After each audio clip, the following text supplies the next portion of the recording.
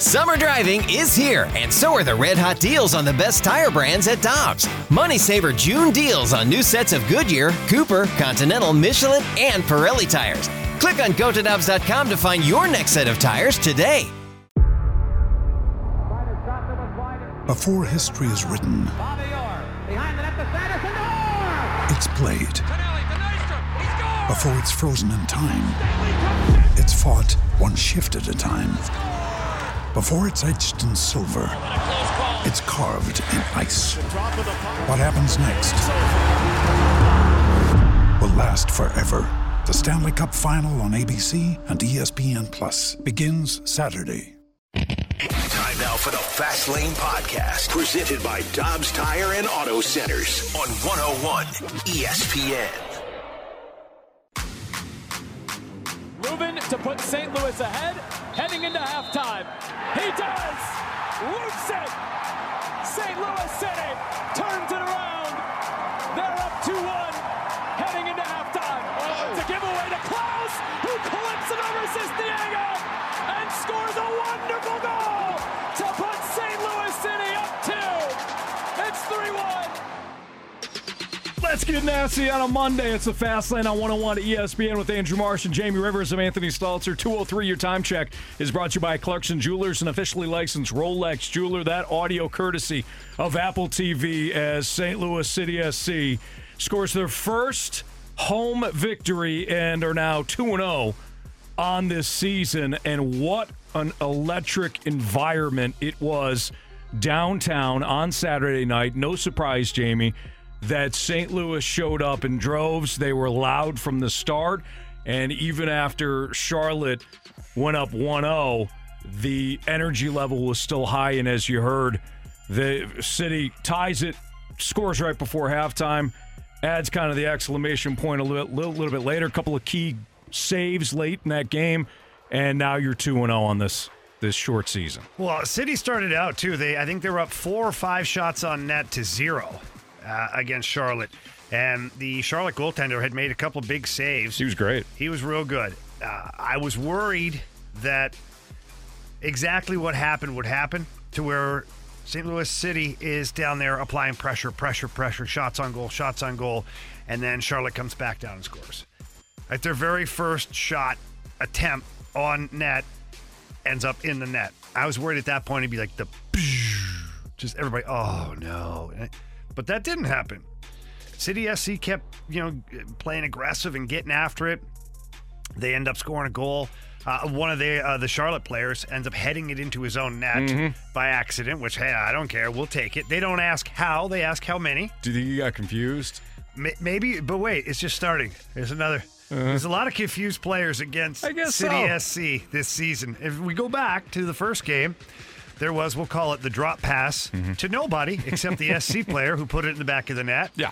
First goal in franchise history here in St. Louis is scored by the opposition with a header up over the goalie into the net. Then you get a handball where the player didn't move his hand out of the way. And I don't know if you know the rule, Anthony. It's got to hit the body It's got to hit the body first, or you have to make an attempt to tuck your hands to your side so that, if it hits your hands, like he tried. He had his hand out in the open. I don't think he was trying to hit it, but the ball hit his hand, so they get a penalty kick. Good strategy by City on that one. Kicking for hands all day long. Yeah. I like it.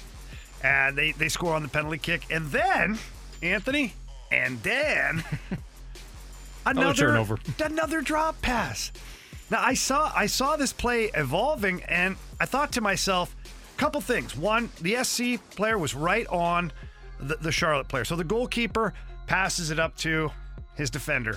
The defender has a guy coming right on him. He can feel the SC player come right on him, so he tries to bump it back to the goalie, which is usually a safe play, except for old Klaus, our guy Klaus. He's sitting there waiting. He had a nice night. Yeah. He grabs it, does a little lob wedge, chip, boop, up over the goalie, and lands it in there. But another assisted goal by the opposition. So I wonder, is it the opposition that's not playing up to their abilities, or is it the pressure from City SC that's causing some of these bad plays / turnovers? Either way, City's capitalizing. I don't know. I don't know what the answer is on that, but again, either way, City's capitalizing there. I thought to myself, Jamie, because we've seen this with like goaltenders in the NHL. We get this question sometimes. Last year, do you think that the players don't want to play for Jordan Binnington? Or when Jake Allen was struggling in 2019, do you think that they don't want to play for Jake Allen? Why don't they like him? So I'll throw it out there.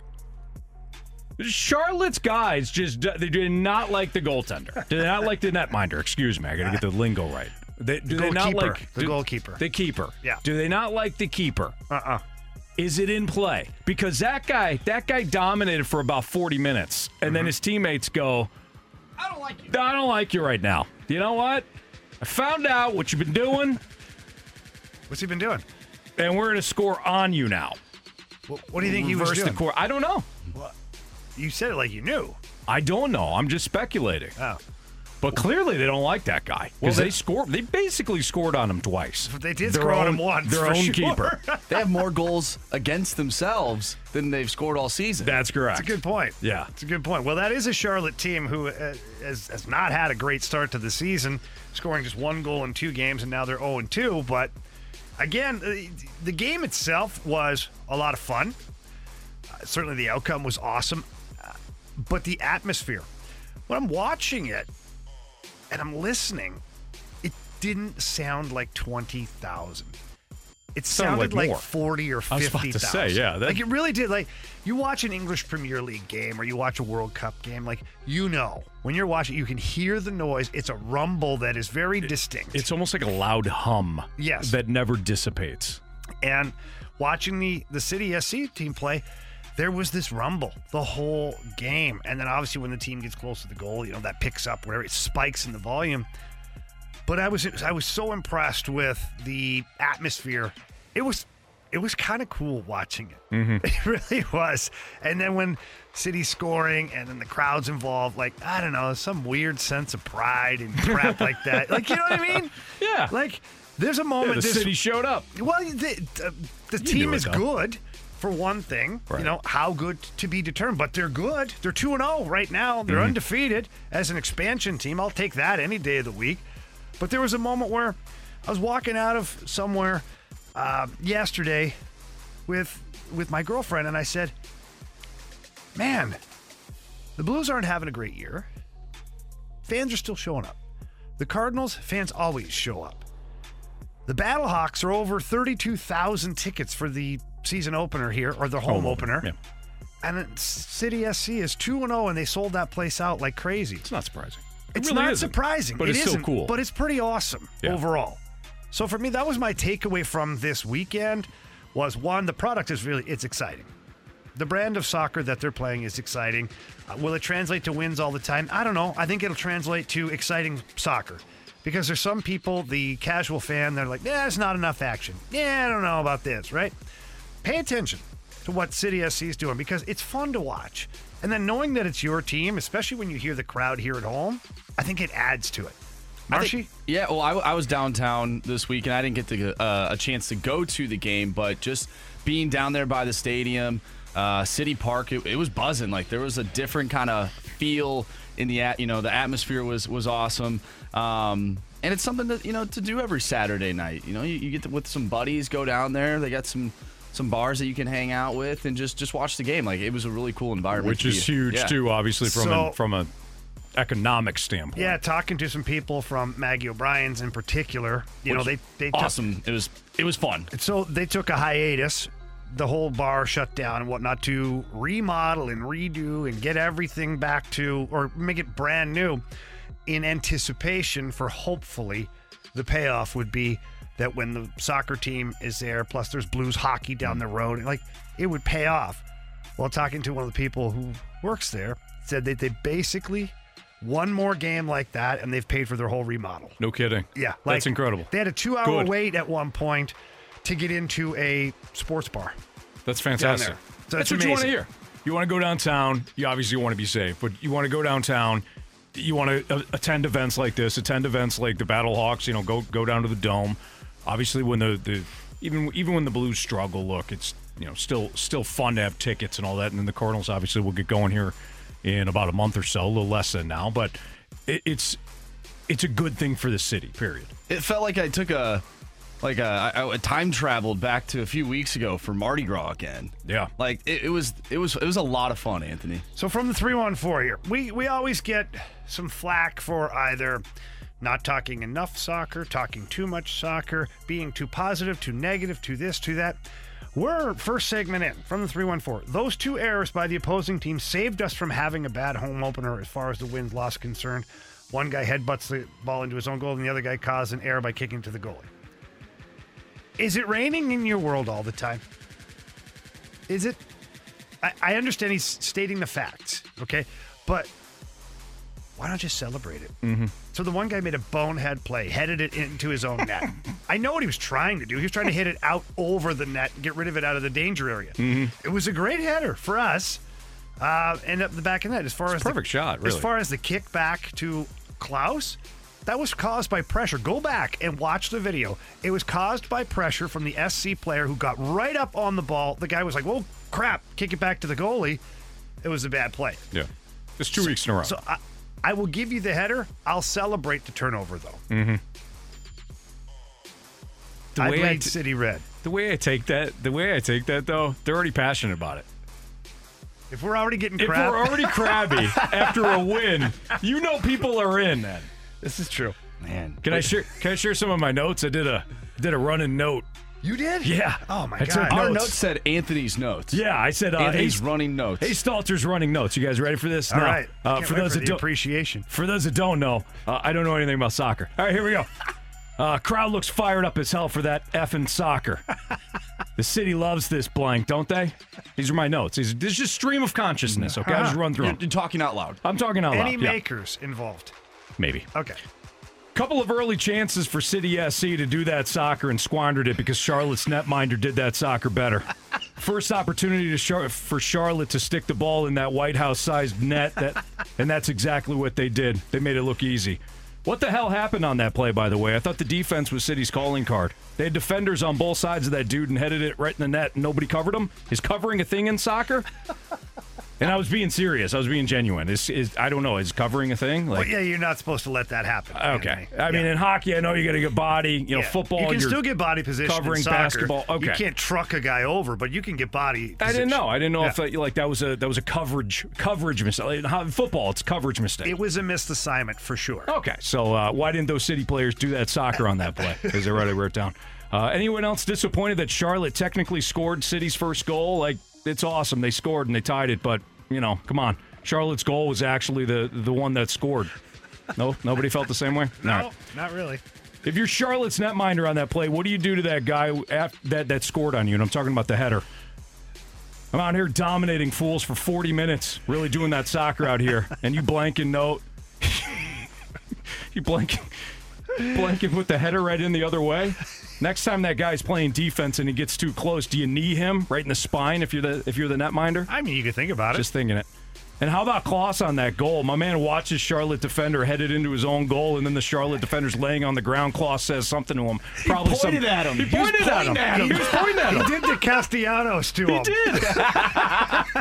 Like, quote, thanks for that sock in our net. Your net is down that way, you blanking clown. I also wrote Leuven is a stud. He does that soccer better than anyone else thus far. What's the Apple TV announcer? Why is the Apple TV announcer vaporizing Klaus 58 minutes into the game? Yeah, and right. I quote. This is unbelievable to me. And I quote. This is what the analyst said. He goes, at times, she's talking about Klaus. At times, he looks really awkward. I know he's 26, but he looks 42 years old. Looks like a deer getting out of a car. I actually described to him that at times he looks like a deer getting out of the car, and I wrote, what the blank? What does a deer getting out of a car look I like? don't know. I've never had that. I mean, Tommy Boy. That's the only thing I was could think Klaus, of. I would fight that guy. I got a couple of more notes on this game here. Let's go. He goes, I wrote, holy hell, another giveaway by Charlotte, another blank you to their own netminder. Way to go, Klaus, for being in the right place at the right time. But by God, Charlotte basically scored 3 of their 4 goals tonight. Topic question. Do you think that Charlotte's players hate their keeper? Maybe he was... No, I shouldn't say this. Yeah, be careful. Yeah. I wrote some stuff about maybe the players finding out what the keeper was doing, and then they decided to score on him. Yeah. I'll leave that note out. A couple of nice saves by City's keeper at the end. He did that soccer well in those plays. Do you think That was my Klaus running like a 42-year-old helped him with that goal because he was Probably. unable to catch up? Yeah, probably. Well, I'm trying to figure out why the Apple TV guy would even say that. He crap. shredded him. Absolutely shredded him. Klaus is one of their better players, too. Yeah, He's involved in almost every aspect of the game offensively, and this guy shreds him. Yeah, I don't get it. Does he look like a thoroughbred when he runs? No. No, he doesn't. Does He's he got look other like a thoroughbreds. Clydesdale with a kickstand? Maybe. Maybe. Okay? Maybe. Still our guy. Still our guy. Ease up on him. And that was a left foot, too, with a little chip shot over the goalie. How about Enzo Copetti for Charlotte? Wow, it's big week for him, apparently. I mean, that guy was crying and whining all game. Yeah. Yeah, a was. little baby. Oh, well. All right. That's great. Here's your breakdown. Let's do that, soccer. Let's do that soccer. It's Fastlane on 101 ESPN. Got to talk about Jack Flaherty. He answered some questions today by his performance. He's not alone. We'll get to that next on 101 ESPN. We're right back to the Fast Lane Podcast, presented by Dobbs Tire and Auto Centers on 101 ESPN.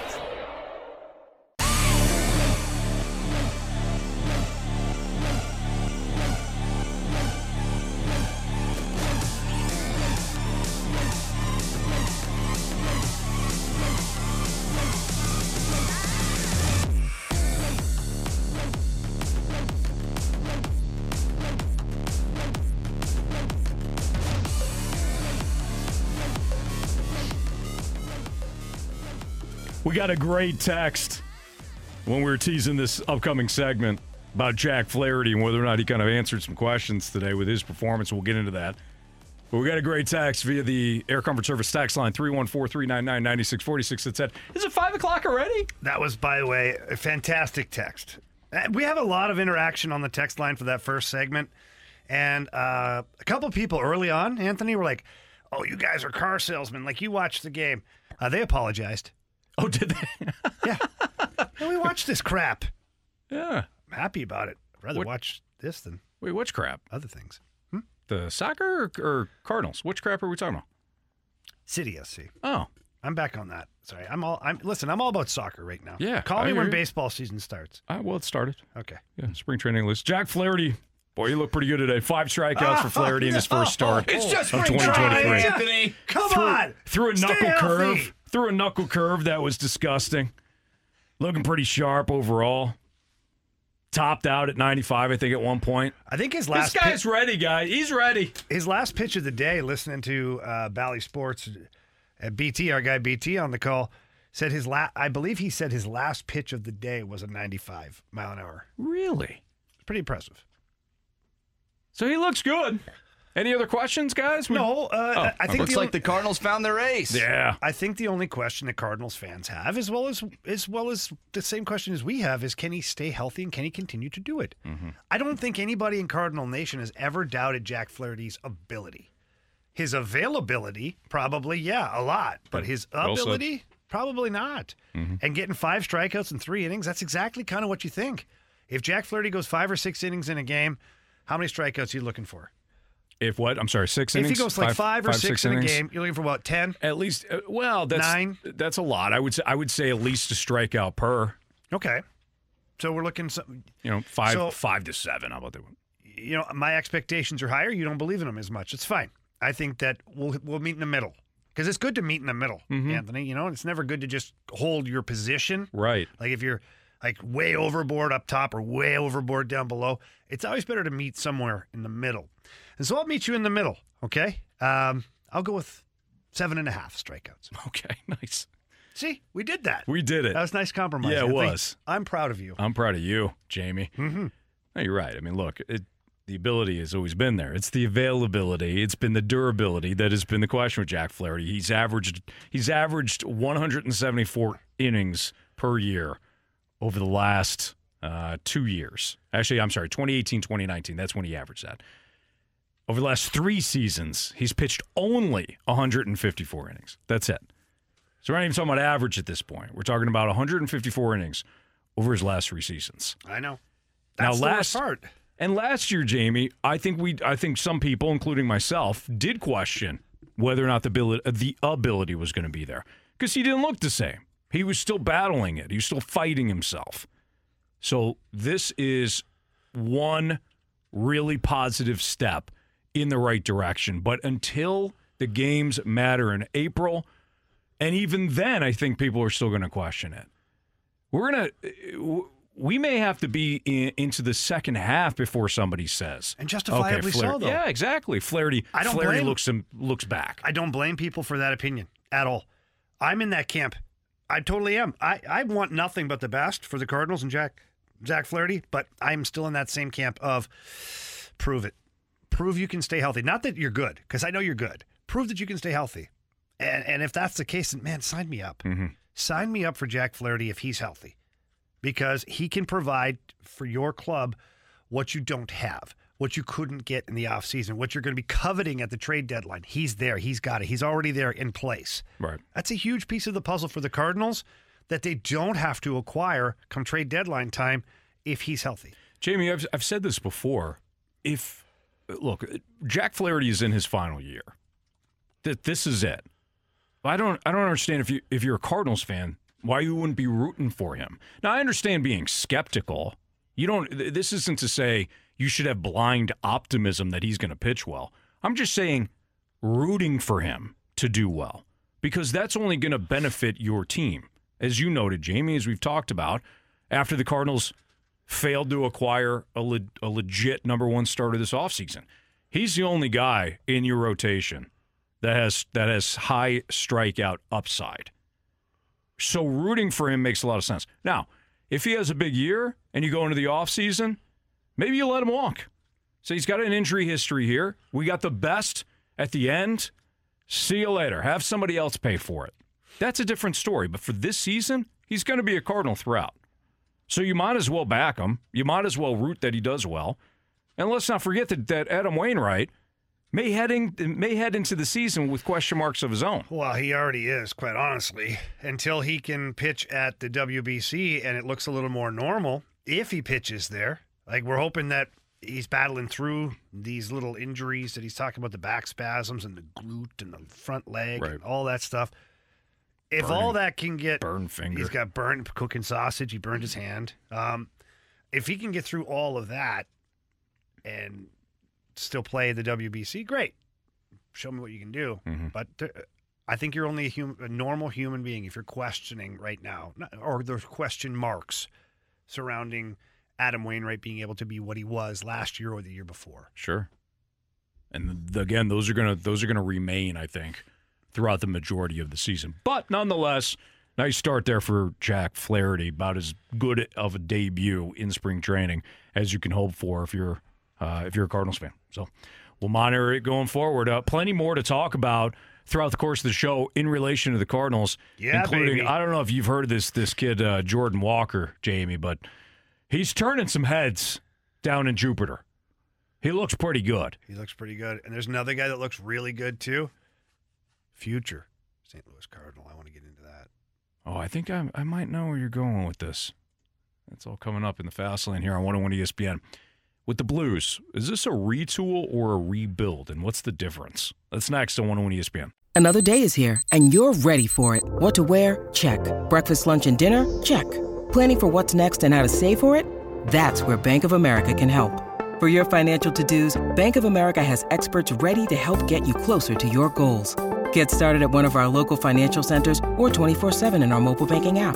Find a location near you at bankofamerica.com/talktous. What would you like the power to do? Mobile banking requires downloading the app and is only available for select devices. Message and data rates may apply. Bank of America NA, member FDIC. Ryan Reynolds here from Mint Mobile. With the price of just about everything going up during inflation, we thought we'd bring our prices down. So to help us, we brought in a reverse auctioneer, which is apparently a thing. Mint Mobile Unlimited Premium Wireless. How to get 30, 30, bit to get 30, bit to get 20, 20, 20, bit to get 20, 20, bit to get 15, 15, 15, 15, just $15 a month? Sold! Give it a try at mintmobile.com/switch. $45 up front for 3 months plus taxes and fees. Promo rate for new customers for limited time. Unlimited more than 40 gigabytes per month. Slows full terms at mintmobile.com. We're right back to the Fast Lane Podcast, presented by Dobbs Tire and Auto Centers on 101 ESPN.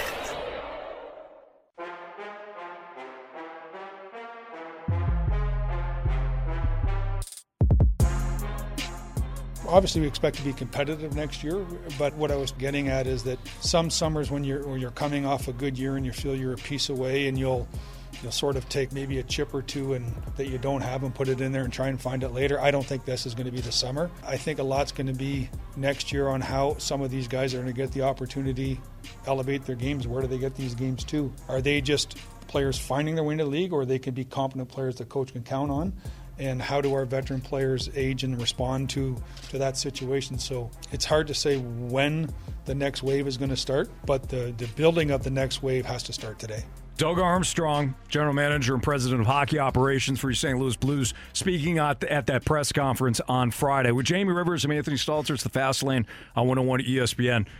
Retool or rebuild, Jamie, for the Blues? And what do you think the difference is in relation to the Blues? Well, a team that's rebuilding doesn't have the amount of long-term commitments that the Blues have.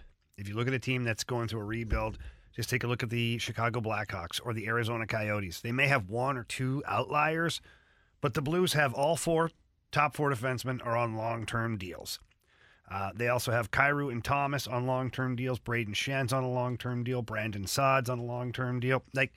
You see where I'm headed here. You have a lot of guys committed. Your goaltender is on a long-term deal in Jordan Binnington, which thank goodness he is. But you cannot rebuild. I mean, you could, but you'd be in salary cap hell for I don't even know how many years. It wouldn't be worth it. You'd be looking at a decade of trying to buy out and rid yourself of contracts like this. So Doug Armstrong has no choice but to retool. And how has he done it? He's going to found some reclamation projects in Kasperi Kapanen and Jacob Vrana. Jacob Vrana looks like he's going to make his Blues debut tonight. He's on a line with Braden Schenn and Kasperi Kapanen. So Schenner being flanked by the new boys, the reclamation projects. Who better to put them with? The most reliable guy in your forward group, Braden Schenn. So I'm looking forward to seeing that. But yeah, this is a retool, and I think Army's being very transparent here. So for fans who are wondering what the hell the plan is, don't look at next year. Look at next year as a year where you're going to take steps forward from where you're at to right now. It may not mean that you're competitive in the Western Conference. It means taking steps forward from where your team is currently. Mm-hmm. Then the following offseason, that's where Army wants to strike. There's going to be a lot of players in the NHL that come up via free agency, and he'll have a really good idea as to what these young players are on his team, what Thomas and Kyrou are, Colton Parayko. All of this stuff will start to sort itself out. And as of right now, the Blues only have $33 million committed to 24-25 season. The salary cap, I believe, is going to be about $84 million this year coming up. You can almost bet it's going to be about $7 or $8 million higher than that 2 summers from now. Right. So if you look in the gap there, you got about $40 million. I understand there's players to re-sign and there's contracts that you'll be committed to, but you will have a good chunk of money available to make a splash in the free agent market. And you'll also, let's not forget, if Army decides to use all of these picks to pick younger players, you have Snuggerud, Bolduc, your first three first round picks. All of these players now come into play as prospect currency. So if you want to go acquire a player of value that still has team control left, you're not going to take Jimmy Snuggerud and package him up with somebody else and say, oh, give me an expiring contract. No, you'll get Jimmy Snuggerud for your 25-year-old who still has 2 years left on his deal at a reasonable price. We'll give you that because we're willing to speed it up a little bit. I'm using Jimmy Snuggerud as an example. It could be Zachary Bolduc. It could be whoever they pick with their first pick this year. It's a way to fast forward the process and at the same time not really take on a whole boatload of salary. You can kind of dictate how much money you're going to take on because you're sending cost-controlled players in return for cost-controlled players. Is it dangerous, though, to somewhat fast forward this process, not knowing the end result if you can't actually get back to the playoffs? Because we look at the Cardinals right now, and a lot of people were skeptical. Hey, all these players that are coming up, they need to go get these guys. They need to get someone in the free agency market. But now that we're seeing spring training come around, I'm really excited about some of these young players. Could we see the Blues maybe do something similar where they just wait just a little bit, let all these guys come up within the system together, and then, down the line, now they have a pretty solid when you're the Cardinals group. When you're the Cardinals and you're in the playoffs every year, you can do that. You can do that. And so whether it's a week NL Central or whatever you want to call it, if you're a glass half full Cardinals fan, and it's a division that sucks and Mo does nothing, fine. He's still always in the playoffs. So it allows him to slow play Jordan Walker, Mason Wynn, Tink Hens, Graceffo. You name your favorite prospect. It allows John Mozeliak to gradually incorporate them, which some of them, by the way, have not only knocked at the door, they've kicked it in to say, hey, we're here, John. We better make some decisions quickly. We'll get into that. I know later on we talk more Cardinals. I don't think Doug Armstrong can afford to do that. He can't. He's going to be out of the playoffs this year, maybe again next year. So when I look at 2 years or a year and a half down the road, you kind of know what some of these guys are going to be. You'll know what Zachary Bolduc is. You'll know what Zach Dean is. You'll know what Tyler Tucker is. You'll know like all Jake of these. Neighbors. Jake Neighbors. You'll know what he is. So at that point, you can pivot and move and shake. And if Jimmy Snuggerud is a guy that's going to play in your top 6, you know it. Right. So he'll be on your team. But if he's not, how much are you going to actually get from him, though, as a trade piece? If you know that he's not going to be a top 6 guy, how can you trade him away and go Doesn't mean he's not a top 6 guy on a team that's lesser. That's fair. So Robbie Fabry, perfect example. He was barely playing in the top 9 here for the Blues. He's in the top 6 for the Red Wings, playing great. Red Wings re-sign him, extend him. He's a big piece of their future. That's what happens. Is players then who maybe on a team that's too deep don't get the opportunity to go somewhere else, because that's what Army would be looking for. Right. To get a cost-controlled 25, 26, 27-year-old player from a team, that team has to suck. Or that player has to be a reclamation project, which I think you've got enough of those for now. Let's just worry about getting some, you know what I'm saying? So for the Blues to go and do it, it will be a player that can help a team that is rebuilding, kind of, and they're going to want to get rid of some of their middle-tiered money, and that's where you can get one of those players for one of your prospects. Well, I also wouldn't rule out the fact, and Marsh, you brought up kind of the end in mind. I don't know if Army thinks that way. I don't know if he thinks about the end being in mind, because that limits you from even taking calls on players. And if, let's say, a team calls about, I know he's got a no-trade clause, but let's say a team calls about Braden Chen. Braden Chen's 31 years old. You want him as a piece here because of his leadership and his on-ice ability. But if a team calls you and says, hey, this offseason, we'll give you such and such for Braden Chen, I don't think you want to be closed off from that, thinking, well, it's going to be 3 years down the road or 2 years and we're competitive. I think Army kind of keeps all of his options open, and we've seen it over the last year or so now. I would just hate to make a move, get rid of a guy that, has some great upside, and then you have another guy for 2 years, and maybe you make the playoffs and you get eliminated in the first round because you don't have the actual pieces like the team went out and got in 2019. You know what I'm saying? Like I feel like it would be somewhat of a waste. Sure, I think the cap situation is going to solve that problem for you because you can't be aggressive right now. I think it's gonna force Army to be a little patient with some of these young guys. I think that problem that you just threw out there is going to take care of itself. It reminds me of the whole Randy Arozarena thing, or like the Marcell Ozuna thing. You get a guy for a few years, make the playoffs, but it doesn't really amount to much. I, as a fan, don't want that to happen to the Blues, whereas we've already seen it happen with the Cardinals. Yeah, but one thing you can reassure yourself is that Army, if it happens with the Blues where he gives up a prospect, that prospect ends up doing really good things, Army's already reloaded and he's got something else coming up. Well, that's good. Because Army, even though this year's a retool year, Army's not happy with it. He's already building for next year, and he's already building 2 years down the line, which means even if he trades a player off that does great things somewhere else, Army's moved on. He's got the next guy to replace him, and he's looking to get that going again for the Blues. He wants to keep winning. Tomorrow night, the Blues and the Coyotes play pregame 7 o'clock here on 101 ESPN. Battlehawks lose their first game of the season. We thought the defenders were going to be the biggest test thus far. A lot happened in that game, Certainly. Anthony. Let's get into it next on 101 ESPN. Caw-caw! We're right back to the Fast Lane Podcast, presented by Dobbs Tire and Auto Centers on 101 ESPN.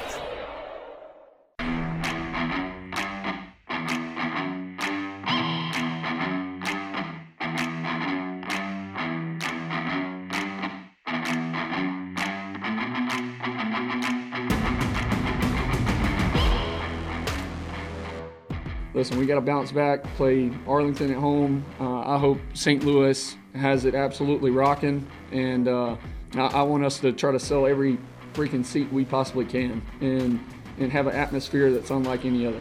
That's A.J. McCarron following the loss to the D.C. Defenders on Sunday with Jamie Rivers. I'm Anthony Stalter's Fastlane on 101 ESPN. Jamie, you and I talked about this on Friday. We thought that the D.C. Defenders were likely to be the Battlehawks' biggest test to date. And they were. And one of the things that we were breaking down on Friday, I think you asked, or maybe one of the texters asked, what would be the game plan going in? Against Jordan Ta'amu. I said, how do you know what you've got there. What's your game plan against him? And I said, you got to get a lead. You got to get a lead. And this kind of pairs perfectly with a question that I got from Grant on Twitter. He said, watching the Battlehawks defenders versus defenders and remembering when Jordan Ta'amu was our quarterback, short ball, deep dimes, running, scrambling, dude is dynamic. How do you think he stacks up to McCarron at Anthony Stalter? Different styles, obviously, better tats too, which is funny. When you're looking at the two styles, Jordan Ta'amu, that is somebody that you want in a drop back passing game. That's not to say that he can't do what he did yesterday, including on the opening drive of the game where he completed the deep ball there. Rough technique there by the corner. That was ugly, but he can absolutely complete those passes. But you want him to be trailing.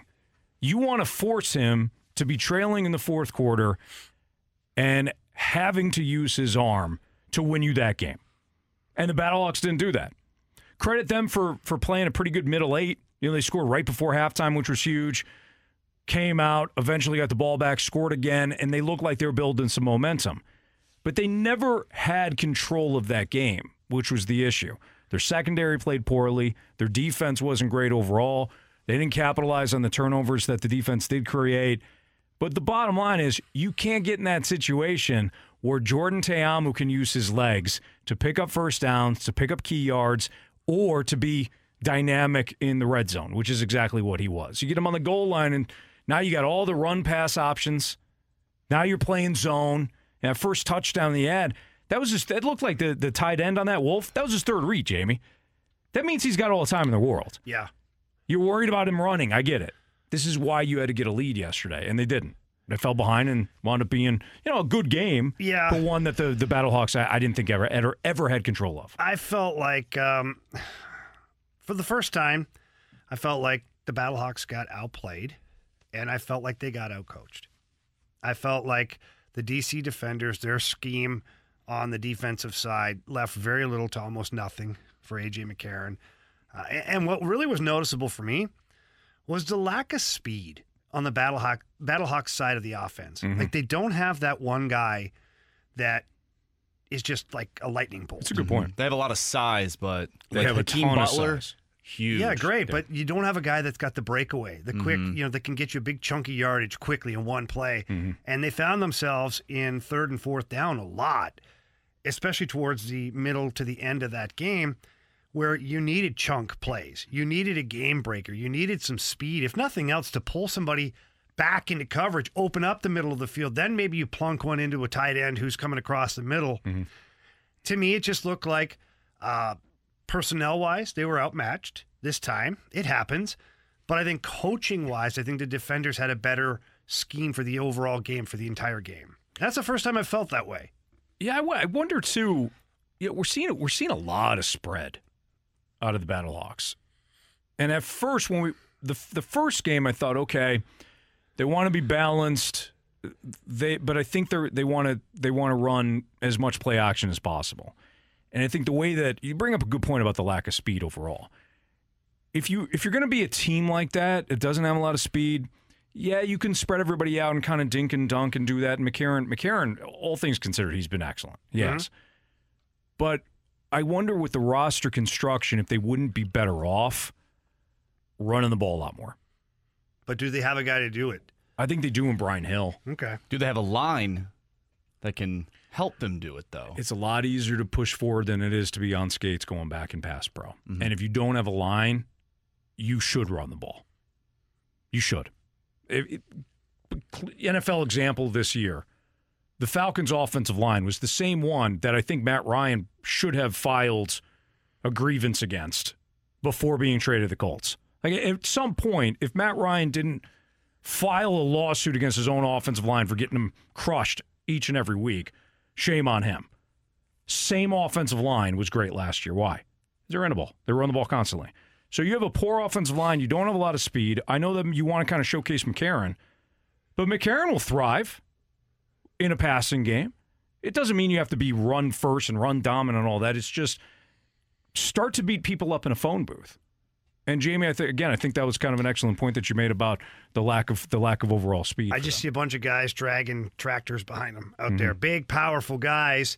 Remind me, again, I used this earlier, of a Clydesdale this time, and you need a couple thoroughbreds. You need a couple of quarter-mile horses out there that can really open it up for you.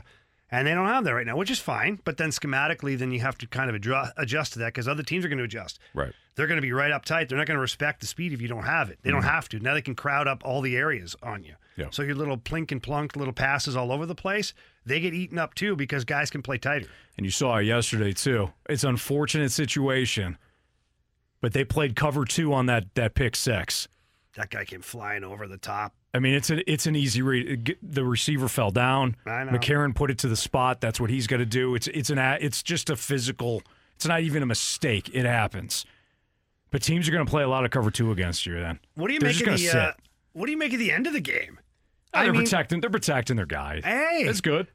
That's what you should do. I kind of liked it. I was like, this is Battlehawks. This is like prison rules. Your QB gets if your QB lands on the ground like that and they're not letting him up, that's what you do, and the offensive line protected him. What do you think of the officials in general?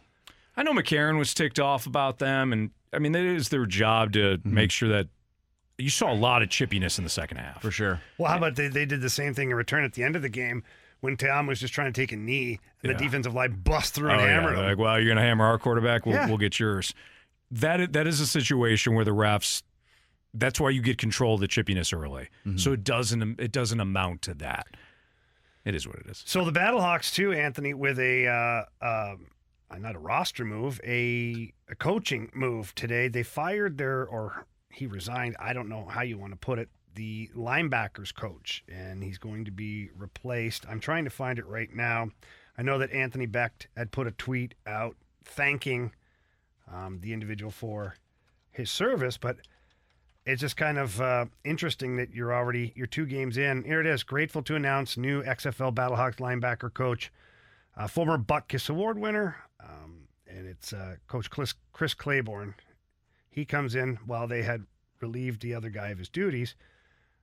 So I don't know. Interesting to be 2 games in, 3 games in now, and you're moving on from your linebackers coach. I just don't know what that says. Yeah. That stuff. Maybe there's some behind the scenes stuff. Yeah, clash in philosophy. Maybe some frustration boiled over yesterday, and you say, hey, look, if you're the head coach, you need to be all on the same page. You need to have that, Jamie, that synergy from top to bottom. SynergyHockeySkills.com. We just released spring programming. Nice. 3 different spring clinics going on Friday, Saturday, Sunday. Going to want to make sure you sign up for that. And with all that being said, it's still a 1-score game. You had a chance at the end. You had the 4th and 15 again, our second time seeing that for the Battlehawks. You had a chance to potentially tie the game, and that was a raucous environment, Anthony. They had the beer snake going. They did. I was happy about that. That thing was ginormous. Like, it's a lot of pressure when you got a beer snake in the stands. You know who does the beer snake? Cubs fans. Yeah, okay, when they've got nothing else to watch. So shame on the DC Defenders for not, actually watching the game. Last thing, little tidbit here. What does it tell you about the excitement of the XFL as a fan, to where your team's 2 scores down, you're 2 minutes left in the game, you feel like you can still come back? Well, because of the way they format the extra points and that's what I was telling Marsh, and I'm like, hey, this is something the NFL needs to consider. Marsh crapped all over it. Oh my goodness, didn't love it. He took a power dump first week. I don't want to see it in the NFL. So when that happened, when Teamu fumbled, my first thought was, we have a repeat of this Bills-Vikings game. This Battlehawk team's not out of it just yet. That's right. And then, they couldn't stop the 4-man rush in the game. But it happens. Arlington versus the Battlehawks Sunday when they open the Dome, 3:00 here in St. Louis. So that should be fun. It's the first home game for the Battlehawks, who are now 2-1 in their early going here. What do the Blues contracts tell us about the team? I'm going to ask Jamie about this because there's a lot of cap space dedicated to one thing. Well, what does it mean moving forward? That's next on 101 ESPN. With threats to our nation waiting around every corner, adaptability is more important than ever. When conditions change without notice, quick strategic thinking is crucial. And with obstacles consistently impending, determination is essential in overcoming them. It's this willingness, decisiveness, and resilience that sets Marines apart. With our fighting spirit, we don't just fight battles, we win them. Marines are the constant our nation counts on to fight the unknown. And through adaptable problem solving, we do just that. Learn more at marines.com. When you need mealtime inspiration, it's worth shopping Kroger, where you'll find over 30,000 mouth-watering choices that excite your inner foodie. And no matter what tasty choice you make, you'll enjoy our everyday low prices, plus extra ways to save, like digital coupons worth over $600 each week. You can also save up to $1 off per gallon at the pump with fuel points. More savings and more inspiring flavors make shopping Kroger worth it every time. Kroger, fresh for everyone. Fuel restrictions apply. We're right back to the Fast Lane Podcast, presented by Dobbs Tire and Auto Centers on 101 ESPN.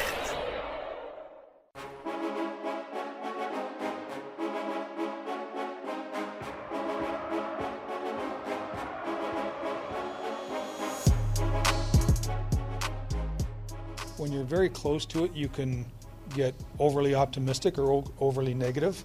And that's why, as a manager, I love to get out and scout, because when you think things are going really bad, then you go watch some other team and you're going, well, they're not quite that bad. That was Doug Armstrong on Friday. Yeah, it could always be worse, Jamie. It could always be better. It could always be worse. You just apply that to life. So I think that's what Doug Armstrong is doing strategy. there. Yeah, absolutely. Mm-hmm. Somebody once said, Jamie, if everybody threw their problems into a pile, you'd probably take your own problems right back. Really? Mm-hmm. I don't know. I feel like Jeff Bezos' problems would be okay. A little bit different. Yeah. Yeah. Mm-hmm. Like, I feel like that would be okay. Yeah. I could be all right with that. I'll give him mine, and I'll take his. Yeah, it's just something to think about, though. And then I'll just throw money at everything. There you go. Like, be gone. I don't care. I don't care. Yeah. Hey, we have your chance right now to score a pair of tickets to see Guns N' Roses on September 9th at Busch Stadium. Tickets for Guns N' Roses are on sale now, or you could text in to win free tickets to 314-399-9646. That's our Air Comfort Service text line.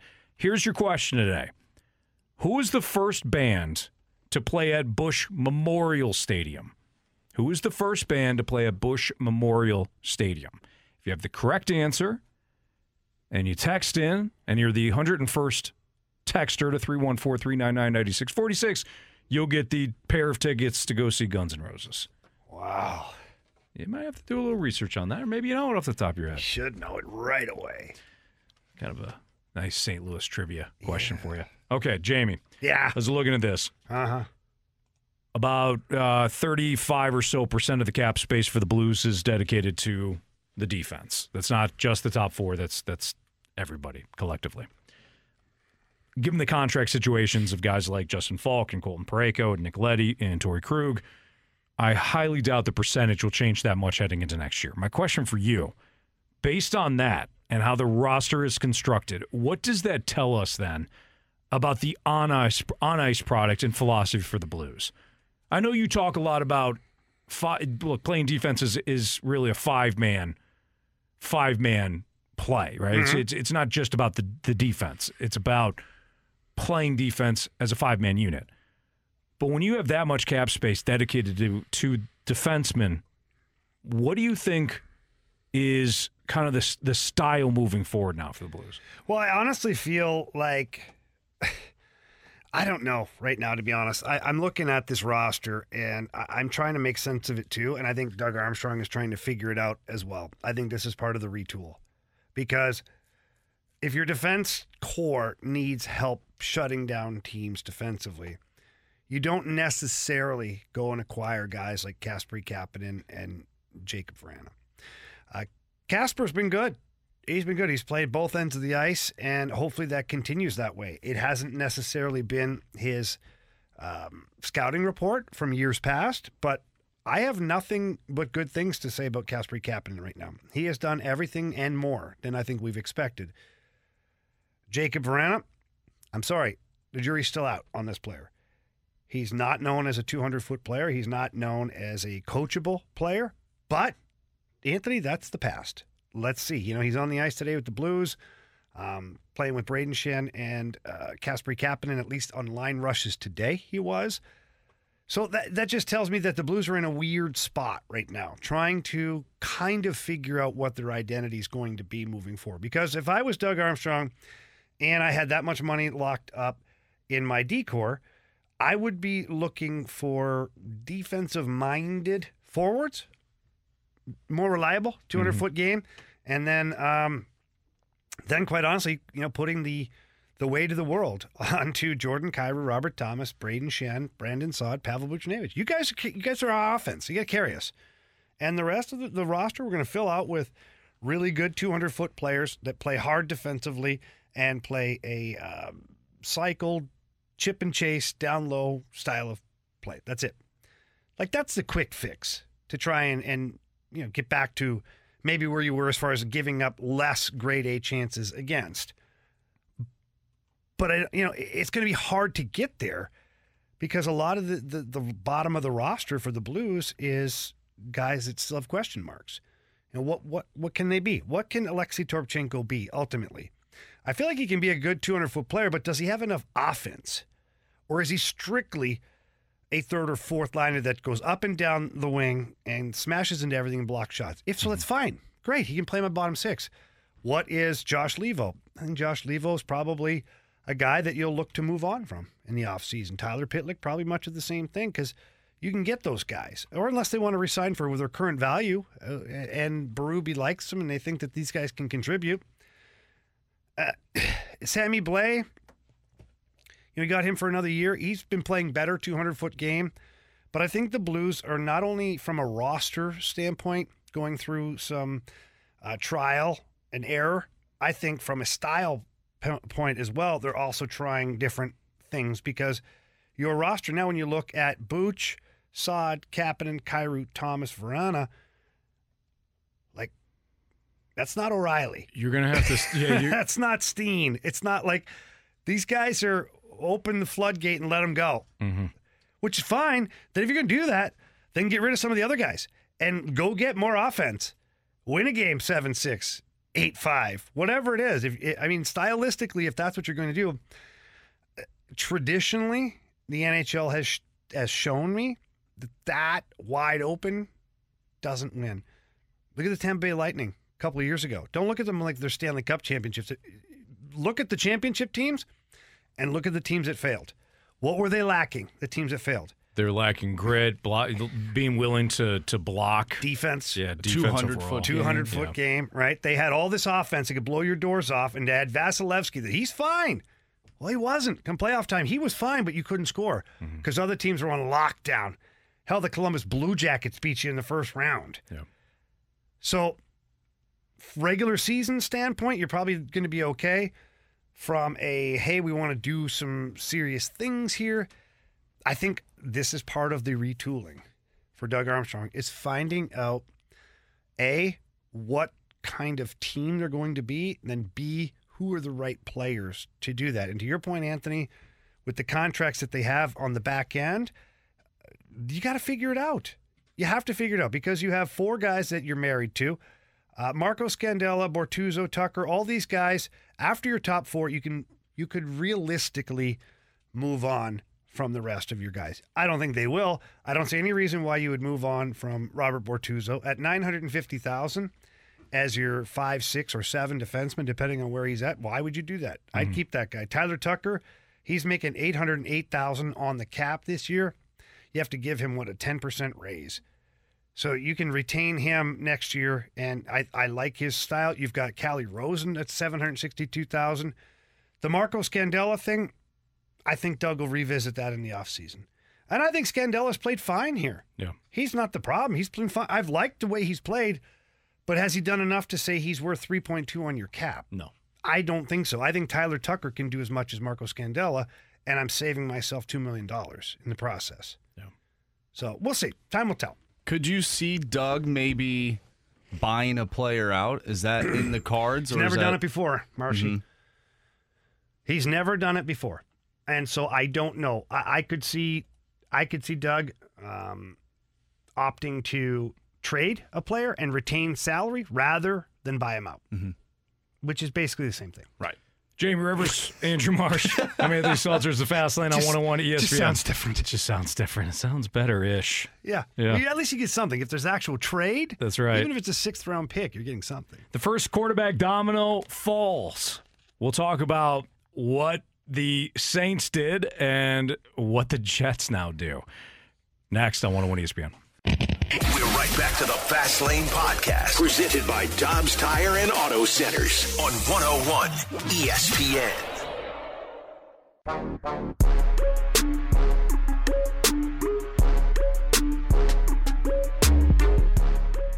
The Saints have really been the leader throughout, the only team that tried to trade for him, and really a perfect situation, perfect team, a coach he knows, perfect city. Derek Carr is going to love it there, and he's going to get paid quite handsomely. Here are the details on the contract. It is a 4-year deal worth $150 million. That includes $100 million in total guarantees. But the breakdown is important, and of course, for Carr, working on a contract that fit in the constraints of the Saints cap situation was certainly something that was important and I would say necessary. He gets $60 million fully guaranteed at signing. That's spread out over the first 2 years, so no matter what, he makes $60 million. That was Ian Rappaport of NFL Network discussing the Derek Carr contract. How's he going to make ends meet? I mean, call the agent. $60 million right away, $100 million guaranteed. Yeah, I feel bad for him. I mean, the inflation, Anthony. Oh, sure. Times are tough. Absolutely. Poor Derek. The agent takes a little bit. I'm sure yacht payments are probably pretty high right now. Private jet payments. Certainly, gas for everything. The yacht and the airplane. Okay. I think so too. That's Jamie Rivers of Anthony Stalter. So the first quarterback domino has fallen. I thought Derek Carr would wind up in the NFC South. I thought he was going to go to the Carolina Panthers. Instead, he goes to the team that the Raiders were in trade talks with, and had those trade talks break down, it was the Saints. My question is, how the hell are they going to do this with the cap, Jamie? I mean, I'm sure they'll figure it out, but they were well over the cap before today, before signing Derek Carr. Are they going to kick that? Are they going to continue to kick the can down the road? Yes. That's just what they're going to do. Restructure contracts, kick it down. You know it. That's the answer. Wow. I mean, what other solution is there for the Saints based on what they just did with Derek Carr? There's no other solution. They're just going to be, we'll deal with it tomorrow, next week, next year, next month, whatever. Right. It won't be today. They're not going to be able to build. I mean, look, they are the current favorite in the NFC South. They have to be. That's why they did it. That's also not saying much, but you're right. Maybe it's just a situation where they say, we're going to pay Derek Carr for these next 4 years.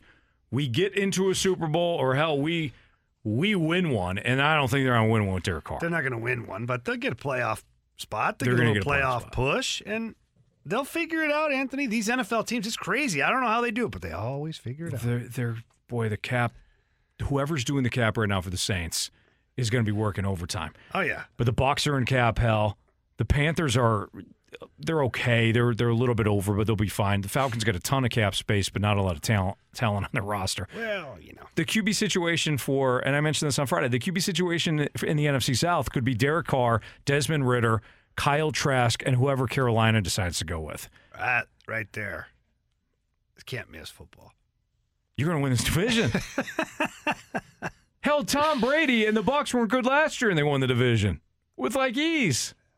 Well, once you got into December, you were fine. It wasn't very pretty. So the Saints now are the team to beat. I think the more fascinating situation now becomes the Jets, because the Jets, there was a report over the weekend. The Packers.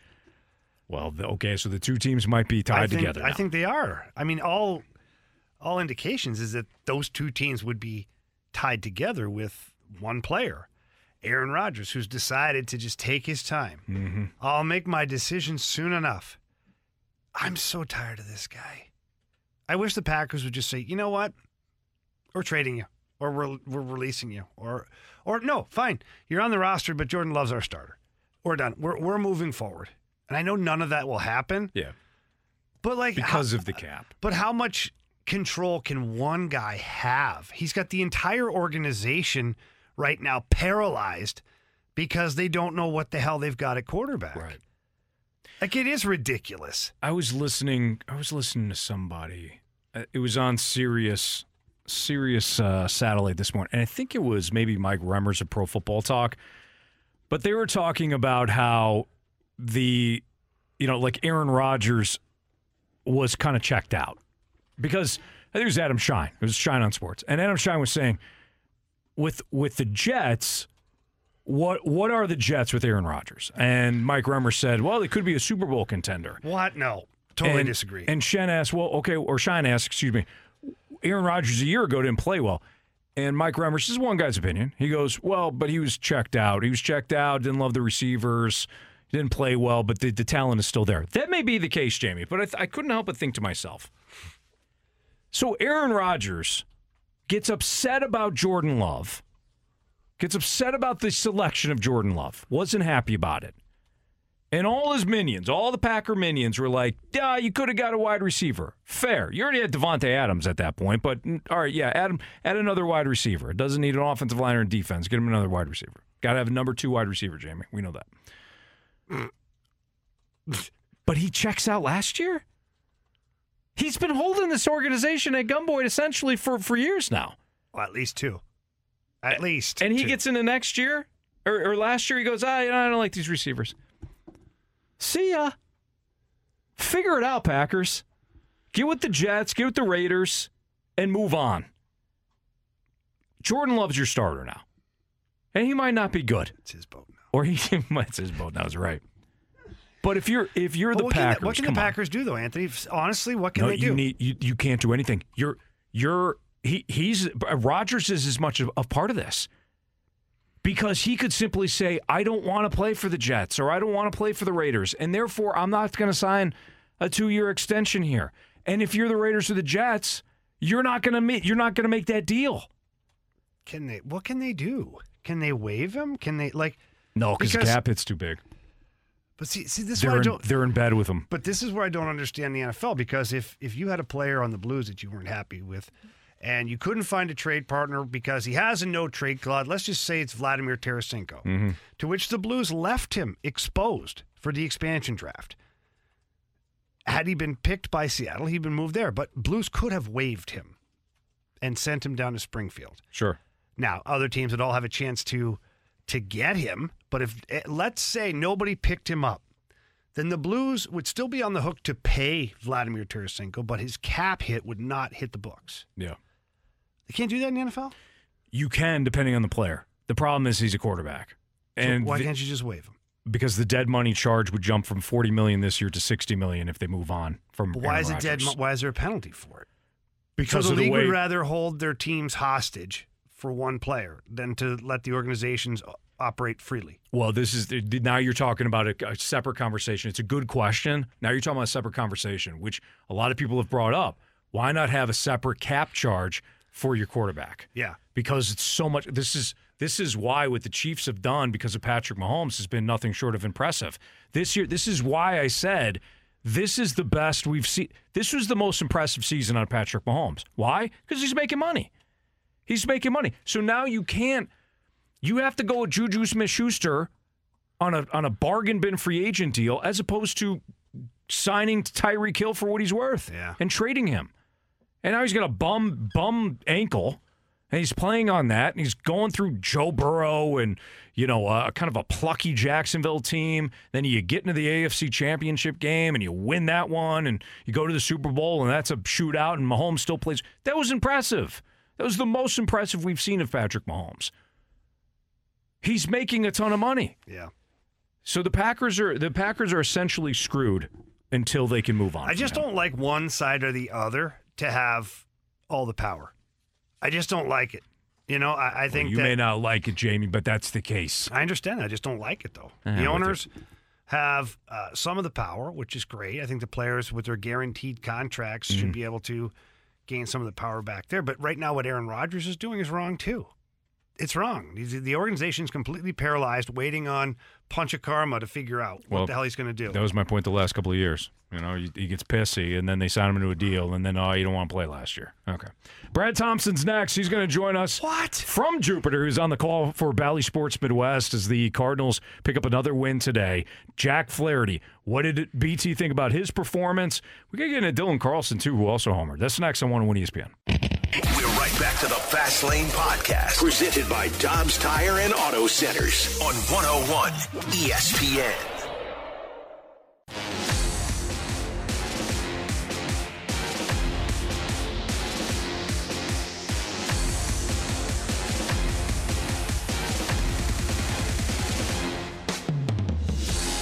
It's the Fast Lane on 101 ESPN. The Cardinals, another impressive performance in Jupiter today as they take down the Astros. And, of course, one of the men on the call, Bally Sports Midwest, was our guy Brad Thompson, as him and Chip Carey were, again, on the call. And BT joins us right now via the Brown and Crouppen Celebrity Line. What's up, BT?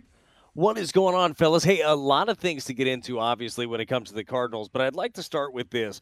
Andrew Marsh and his Saliga, I'm talking top-notch. Like, it's incredible, the kid isn't it? just grow. I mean, that's the best one I've ever heard. BT, we have several texters that every day look forward to it, and they do it right alongside Marshy, so much so that Marshy once last week, I don't want to out him too much here, but he forgot the heating and cooling after one of them, and the text line, it got popping. They're like, whoa, where's my heating and cooling? He knew it, too. He knew it right away. He's become a total professional. So we had him... Accountability. Coming out of the break. redid it. Come out of the break, we had him redo it.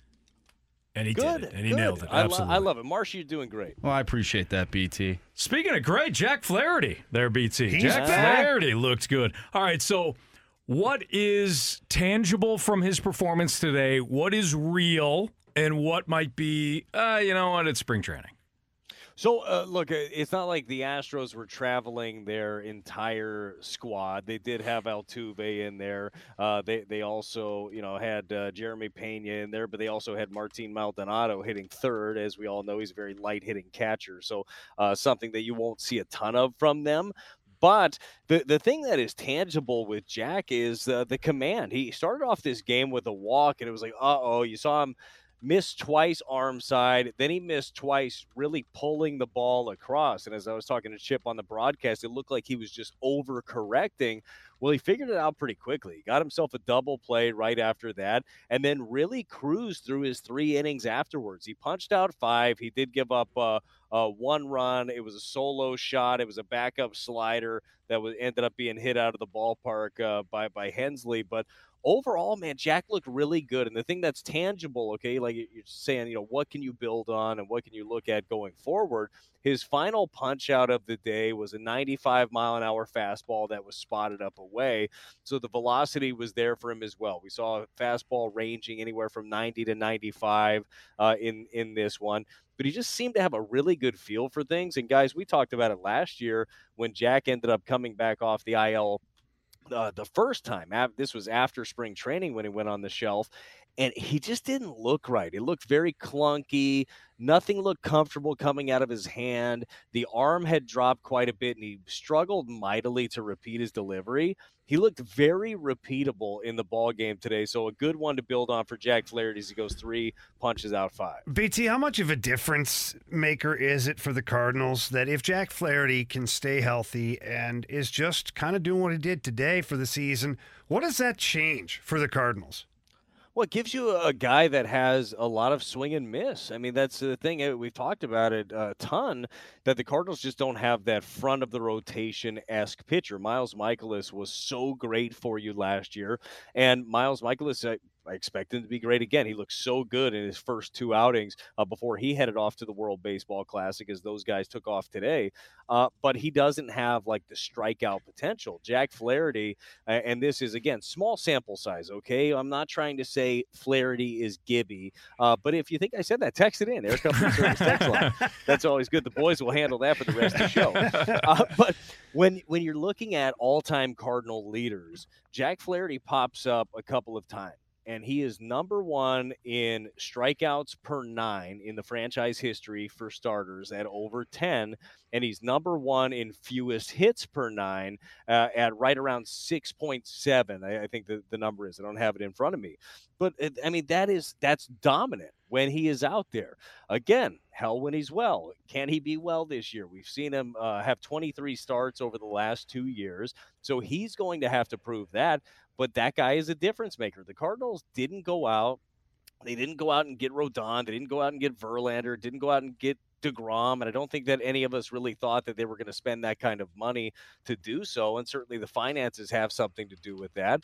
But so does the belief in Jack Flaherty that he can turn into one of those guys, and not even turn into, be one of those guys again. I know 2019 was a long time ago, but we've seen it. We've seen it at the big league level. So it's a big difference. And talking about a big difference, guys, with Jack, and he's talked about this, is having an actual offseason, a real offseason, not one where he's just rehabbing a bum shoulder, but one where he finished the season healthy last year, and then he was able to come into this season built up. He's strong. I would venture to say best shape of his life. I don't know if you've heard that about a guy in spring training, but I really think that he's very close to best shape of his life. No, but he looked very, very good today. I was really pleased at watching him, and he wasn't the only one. I mean, this staff threw the ball well. How about Steven Matz today? I mean, he went out there and dealt. Did you guys see Matzy out there? We did. Anthony was ordering a jersey online earlier. Well, no. I was waiting for you, BT, to mention how he screwed him by getting hurt last year, but you kept it clean for the broadcast. I understand. Here's what I'll do for you. If you would like a double or nothing, Anthony, I'll do a double or nothing bet on the innings again. BT, I learned my lesson, okay? I learned my lesson. You should take it, Anthony. Nah, Come on. just I'll sit this one out, BT. So for those that don't know the bet that Anthony and I had last year, this was just solely on innings pitched. Who's going to throw more innings? You took Steven Matz, which is great. I mean, the Cardinals went out, they ponied up big money on Steven Matz, and we all believed that he was going to carry a big load this season. I went with Miles Mikolas, and by an eyelash, really, ended up beating you in this one. So BT, it happens. I should have known, and you do this sometimes with me. I should have known how quickly you took that bet. You said, "I'll take it." You said, Mikolas. He started writing it down before you were done. I should have known that. I should have been like, yeah, you know what? Nope, I'm going to back out of this one. I suck at poker sometimes. I shouldn't have sent you my Venmo right away, like where I expected you to pay me. But again, with Matz, I mean, Matz went out there. He wasn't able to do much last year. It was 10 starts. It was 48 innings.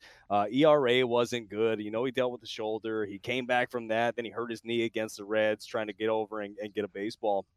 He looked better than any time that I saw him last year in today's game. Now it's 3 innings in his first Grapefruit League game.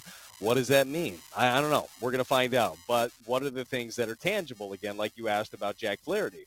With Steven Matz, it was the fact that his fastball location to both sides of the plate was unbelievable, especially for early in spring. He was able to elevate with the heater. He was able to throw his sinker down in the zone as well, again, to both sides of the plate. He had really good feel for his changeup against the right-handers, and he threw his breaking ball for both strikes and for chase. And we saw him up there 95, 96 miles an hour as well. He struck out 4 in his 3 innings of work, didn't allow a hit, didn't walk anybody. So it was a dominant performance by him. He went out there and in his work, he only threw 39 pitches, 27 strikes in his 3 innings. That's about as good as it's going to get for your Cardinal pitching staff. Your top 2 guys, everybody's been waiting to see Flaherty, waiting to see Matz, 2/5 of your rotation.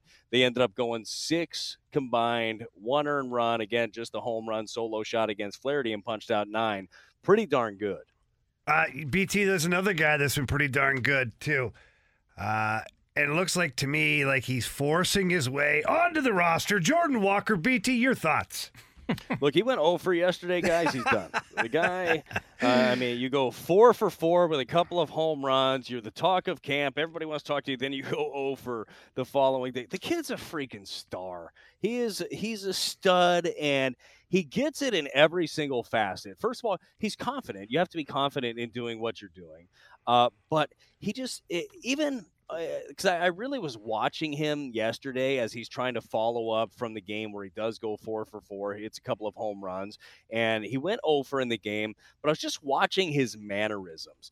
Any ground balls he's hit, he's busting his butt to first base. Stuff that they're not showing on TV, like watching him run out to his position. There's no moping, there's no hanging his head. He's just a baseball player, and he understands that even at 20 years old in big league camp, with all the pressure of the world on him, that he has got a great opportunity, but he's just out there to play ball. He's not letting a couple of bad at-bats hang with him, or not even bad at-bats, just at-bats where you don't get the results. We talked about him last week. You guys asked me, say, hey, do you think that he ends up making the team?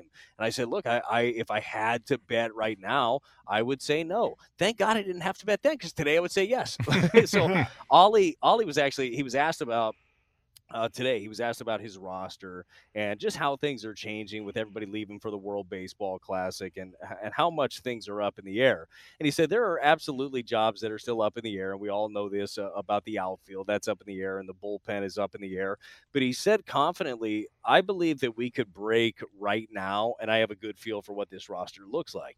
And I can't imagine that if you were breaking right now, had a great feel for this roster, that Jordan Walker wouldn't be a part of it. He just has to. Can he keep it up? We're going to find out. But he is special. Mason Wynn is special. We got a chance today in the ball game to see Tink Hence. Also, Tink Hence out there 1 inning. He punched out 2, and he's throwing 95 to 97, dropping off hammer-breaking balls and getting the opposition to swing and miss. The Cardinals, who famously do not strike out a lot of people, struck out 14 in their 9 innings.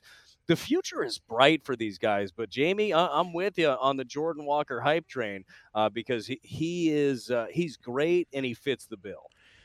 Any chance, BT, we could see, instead of, if Jordan Walker does make the opening day roster, any chance we see him in a DH spot and not in the outfield? I haven't given this much consideration, but, I mean, when it comes to the DH spot, how confident are you that it is going to be a mix of Juan Yepes and Nolan Gorman like we assumed it would be? Oh, you know what? You definitely will see him in the DH spot as well. If he breaks, it's going to be about getting him at bats. He's athletic enough. You want him in the outfield also, but when you have a talented group of outfield, it's going to have to be a little bit of a rotation. So I do think that Jordan Walker will find himself, if he is on the ball club come opening day, I think we'll see him at DH. I think you'll see him in left. I think you'll see him at right.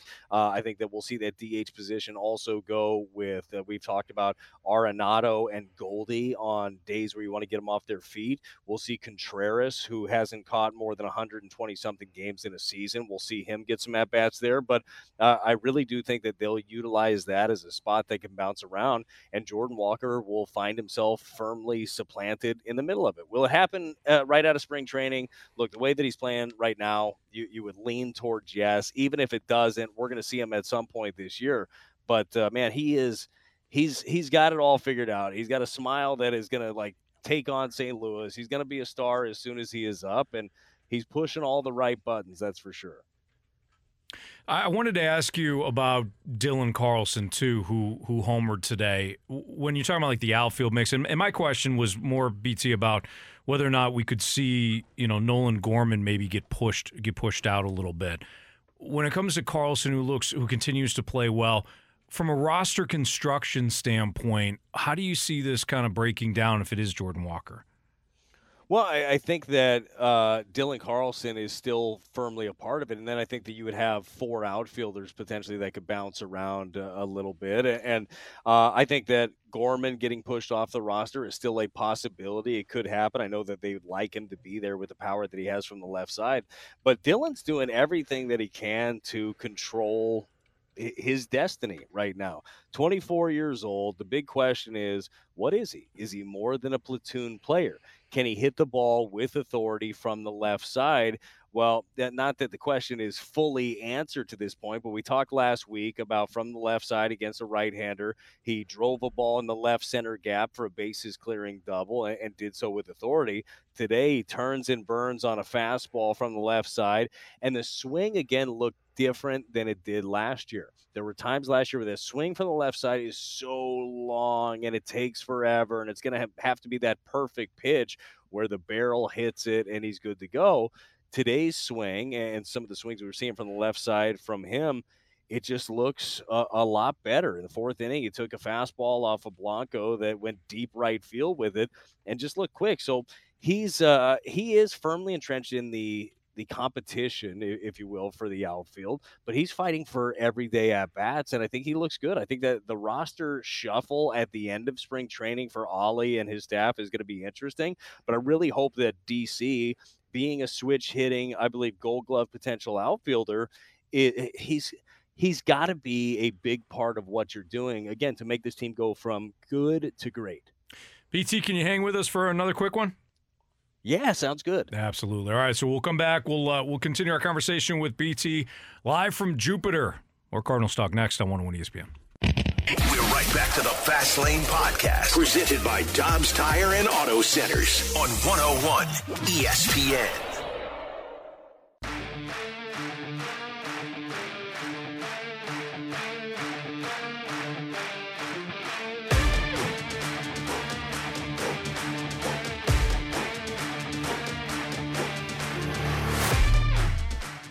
Brad Thompson joining us for round two here in the Fast Lane on 101 ESPN as the Cardinals beat the Astros earlier today on Bally Sports Midwest. And BT, we were talking to you about Jordan Walker and Jack Flaherty and Dylan Carlson. Who else impressed you today in camp?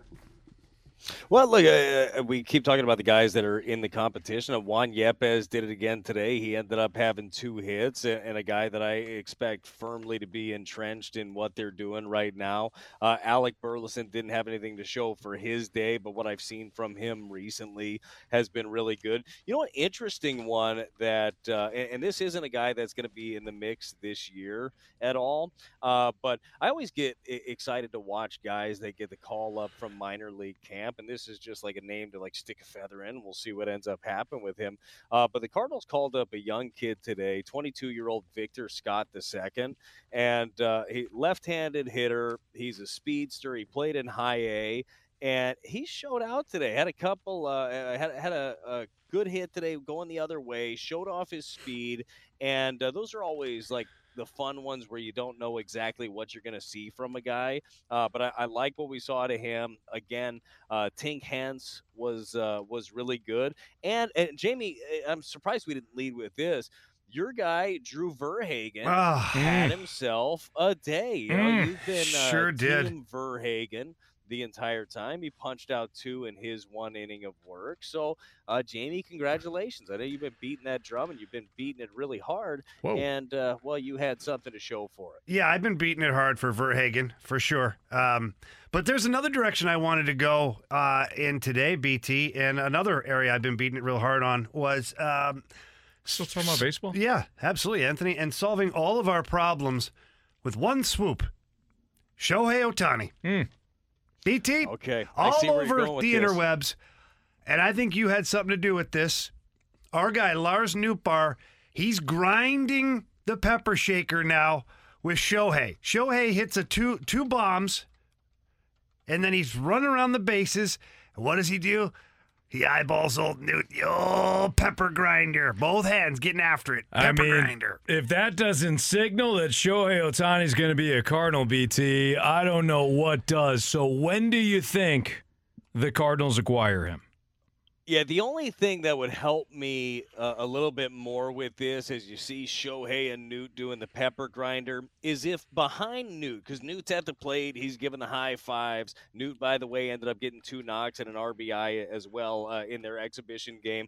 But the only thing that would make me feel a little bit better about the Cardinals acquiring Shohei Ohtani at some point is like in the stands in the front row, if you saw Bill DeWitt giving the like make it rain sign in the front row. Like that I would love to. I would pay money for that.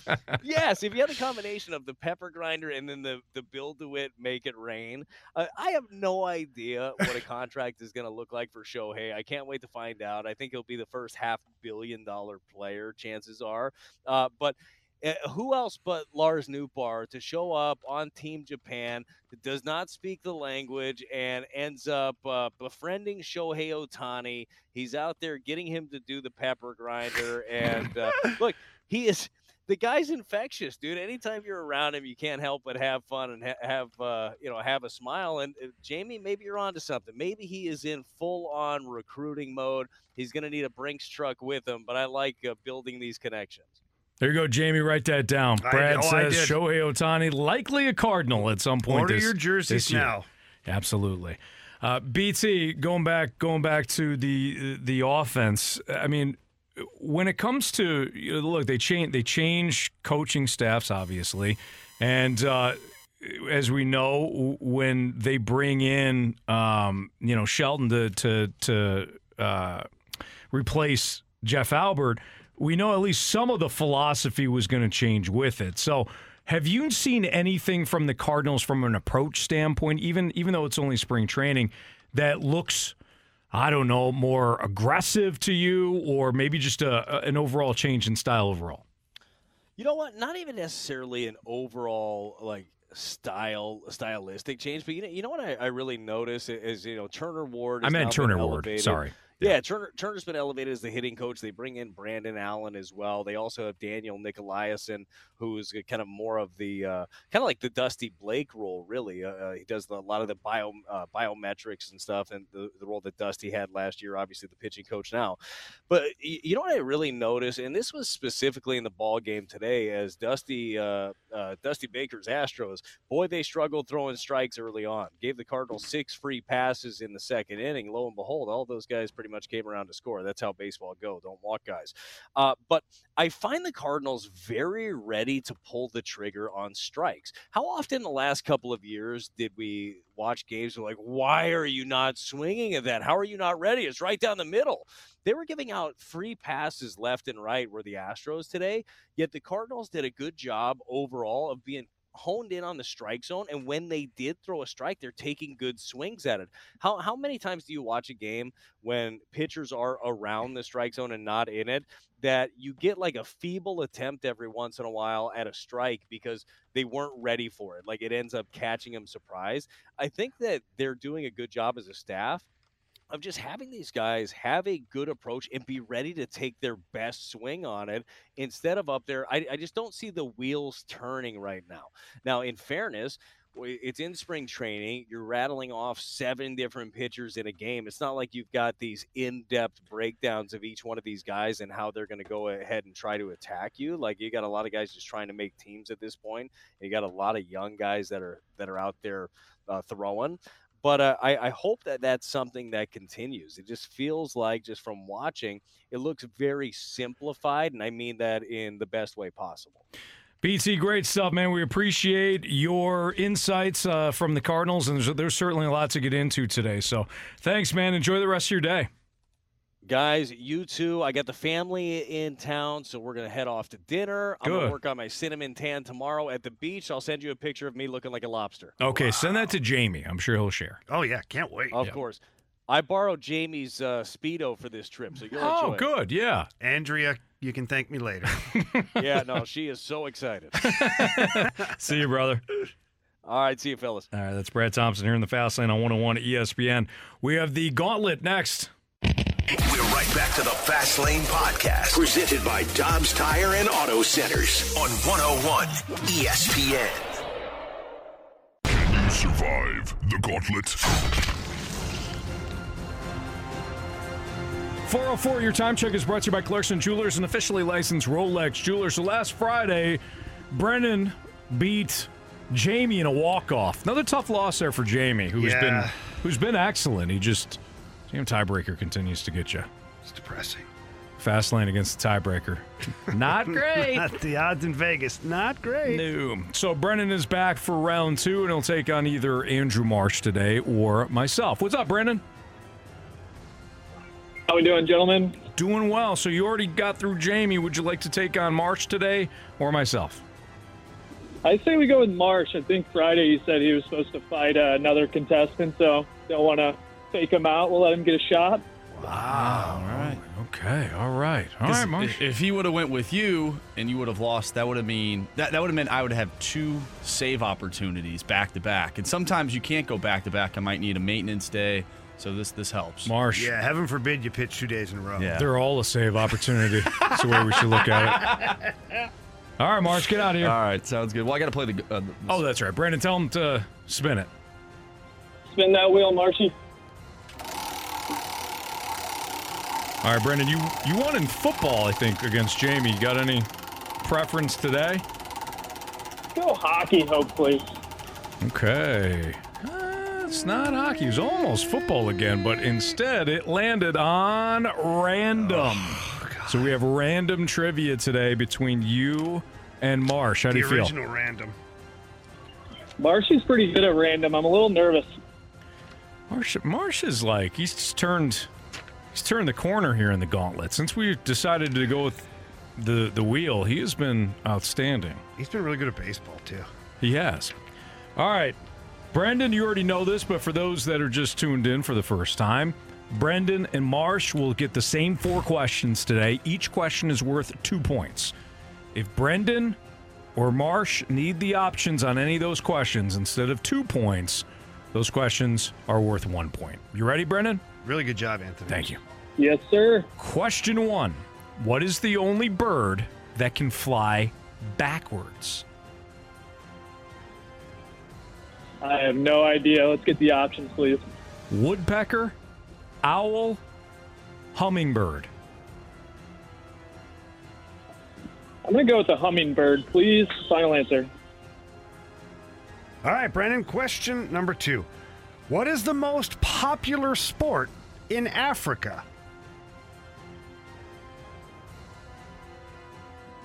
Let's go with cricket, please.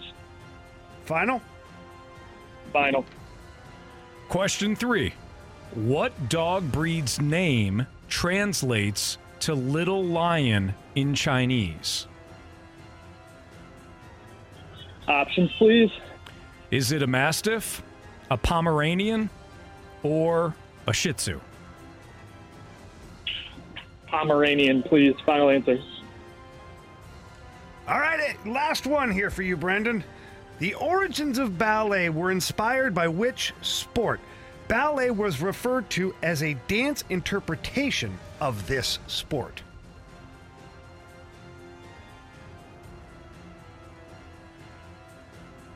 Let's go with fencing. Final? Final. All right, let's bring back Marsh from the Cone of Silence. How you feeling, Brendan? Not great. That's a tough one today. Yeah, that was really tough. All right, so Marsh is making his way back from the Cone of Silence. He's got his customary drink of water here. Taking a sweet time. Getting situated. And there we go. Marsh, you ready? Let's do it. Pack a lunch. Oh, boy. Question number 1, Marsh. What is the only bird that can fly backwards? No. Yeah. It's random? Yeah, that's right. Damn. Fly backwards? I didn't even know that was possible. I'm going to need the options on the backwards bird. Woodpecker, owl, hummingbird. I'm trying to like visually imagine a bird flying backwards. Well, owls, they can turn their heads around, so that I'm leaning towards owl, but those hummingbirds, man, they're quick. I could see a hummingbird going backwards and going, and you know, kind of like a UFO. You know what I'm saying? They just kind of fly around everywhere. Let's go with hummingbird. Final answer. That's quite the breakdown. Mercy. Any gummy bears in that Cone of Silence? Question 2. What is the most popular sport in Africa? I'm leaning soccer.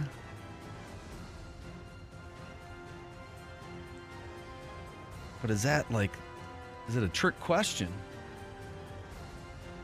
Let's go with soccer. Final answer. Okay. Question number 3, Marsh. What dog breed's name translates to little lion in Chinese? I don't know, but I do know that ice cream was made in China, Anthony. Yeah. But I'm going to need the options on that one. All right, fair enough. Is it a Mastiff, a Pomeranian, or a Shih Tzu? Little lion? Yeah. Pomeranian, I believe their fur, like, it looks kind of looks like a lion. So I'm going to go with the Pomeranian. Final answer? Final answer. All right, Andrew. Final question of the day. Unless there's a tiebreaker. The origins of ballet were inspired by which sport? Ballet was referred to as a dance interpretation of this sport. I'm sorry. You're going to have to read that question again. All right. What? So, ballet. Ballet was inspired by which sport, Mm-hmm. comma. Ballet was referred to as a dance interpretation of this sport. First two sports that come to mind are figure skating and the water sport where there's a bunch of people and they're dancing in the water. So maybe it could be one of those. I'm going to need the options, though, just to be safe. Right. Is it fencing, karate, or taekwondo? Ooh, yeah. Oh, man.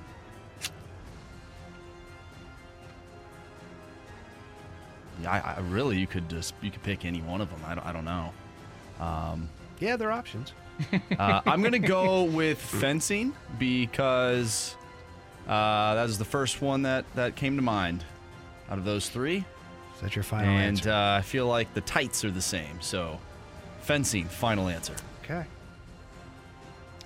All right. Let's go over these. Brendan versus Marsh today. Why don't we start right there? The origins of ballet were inspired by which sport? Ballet was referred to as a dance interpretation of this sport. Brendan, you went with fencing.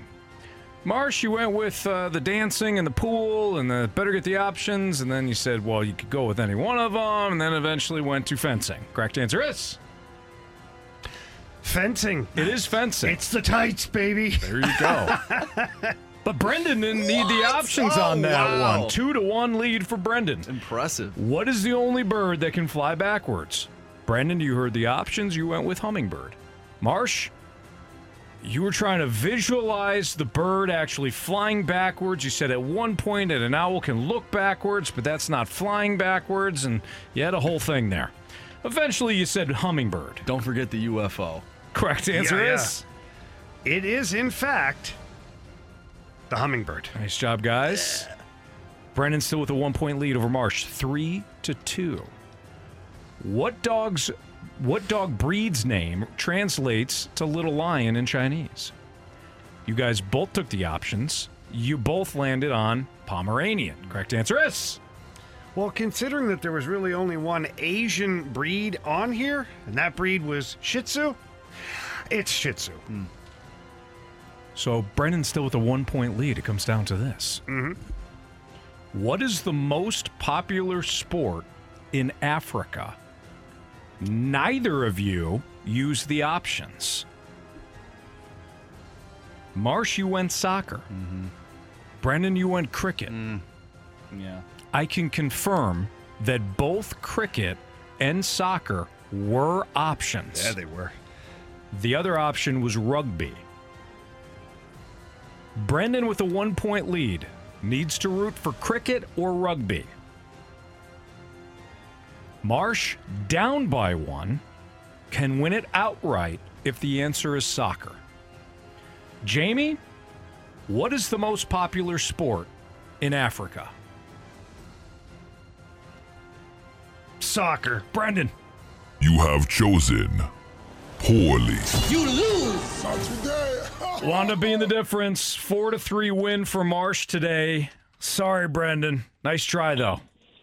It's all good, guys. I thought soccer was a little bit too easy, so I'll blame myself. That's what Marsh was thinking. I Cricket's thought a great answer, too, though. Absolutely. That was I will say that the fencing was a complete guess. I was just trying to think what the hell could be similar, so proud of myself for that one. That was a great guess. Yeah, it was. But Jamie and I, as soon as you said it, we looked at each other like, what? Really? How the hell? He pulled that Well, one? I think it's the footwork. Like, it looks like they're dancing back and forth. Sure. I know the listeners can't see, but when I decided on fencing, I was kind of doing the. You were actually, doing the back It and was forth. somewhat there, Marsh. disturbing, but yes, you were doing it. Yep, exactly. All right, Brendan, thanks for listening. Thanks for playing. Attaboy, Marshy. Thanks, guys. I appreciate it, man. Good job. All right, nice job there, Marsh.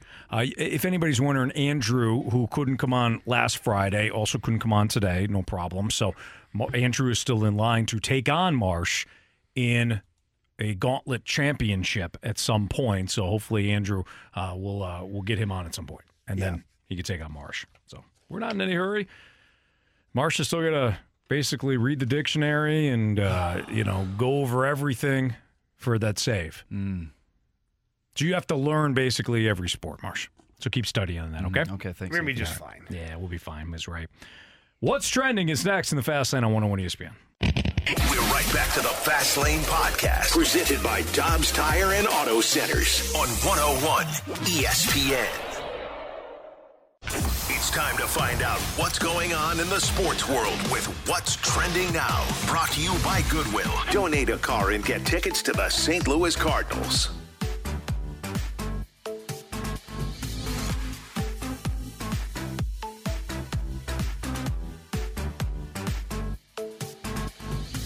Welcome back to the Fast Lane here on 101 ESPN. Anthony Stalter, Jamie Rivers. I'm Andrew Marsh, and it's time for What's Trending. What's Trending is actually Anthony and Jamie are in the bathroom right now. I think they may have forgotten that we have a show, and we want to entertain the listeners, but it turns out that they are not wanting to do that at this time, but we'll get into some things here. Obviously, the Cardinals took on the Astros today. We talked with BT. A 7-1 victory for the Cards. And, fellas, welcome back to the studio. Cardinals 7-1 victory today. I was telling all the listeners that you guys were in the bathroom. Yeah, we are. Yeah, we absolutely. were. But we're back, so. I appreciate you lighting a match when you were done, Anthony. Well, yeah, it's only that was good. It's only common courtesy in that What kind situation. Thank you. It was that bad, huh? Oh, clean up aisle two. Anthony. What? What the heck? Fine. Go ahead, Marshy. What do you All got? right. Well, here's what's actually trending. Obviously, we get text messages from the or to the Air Comfort Service text line. You know, sometimes they're like, some people will talk about the gauntlet and the questions. You guys know the questions. You guys already know what's going on. That's a lie. However, that's not the case in the XFL, Anthony. The Guardians of the XFL, they cut Quentin Dormandy after he allegedly gave an opposing team plays from the Guardians playbook. And now there's an investigation. They released him. They also removed his stats from the XFL website. Anthony, before we get into the allegations and all this, I've never heard anything like this before. Do you know where our guy played college ball? Oh, no. Please tell me Western Michigan. Fire up Chips. Is he a Chip? Central Michigan. What was the name? What are you teaching your athletes at Central Michigan? Oh, man. Is what I want to know, Anthony. What was his name? Quentin hang Dormandy. on. Let's stay on topic. I don't remember him. Anthony, you were a student that formerly changed his grades. Yeah, that was well before Central Michigan. Character though. trait. Then we've got this guy here who's just giving other teams the plays. What is going on at Central Michigan? He probably wasn't a full chip, He was probably he's a half chip. half a chip. Probably Half a chip short, that's for sure. Probably got there.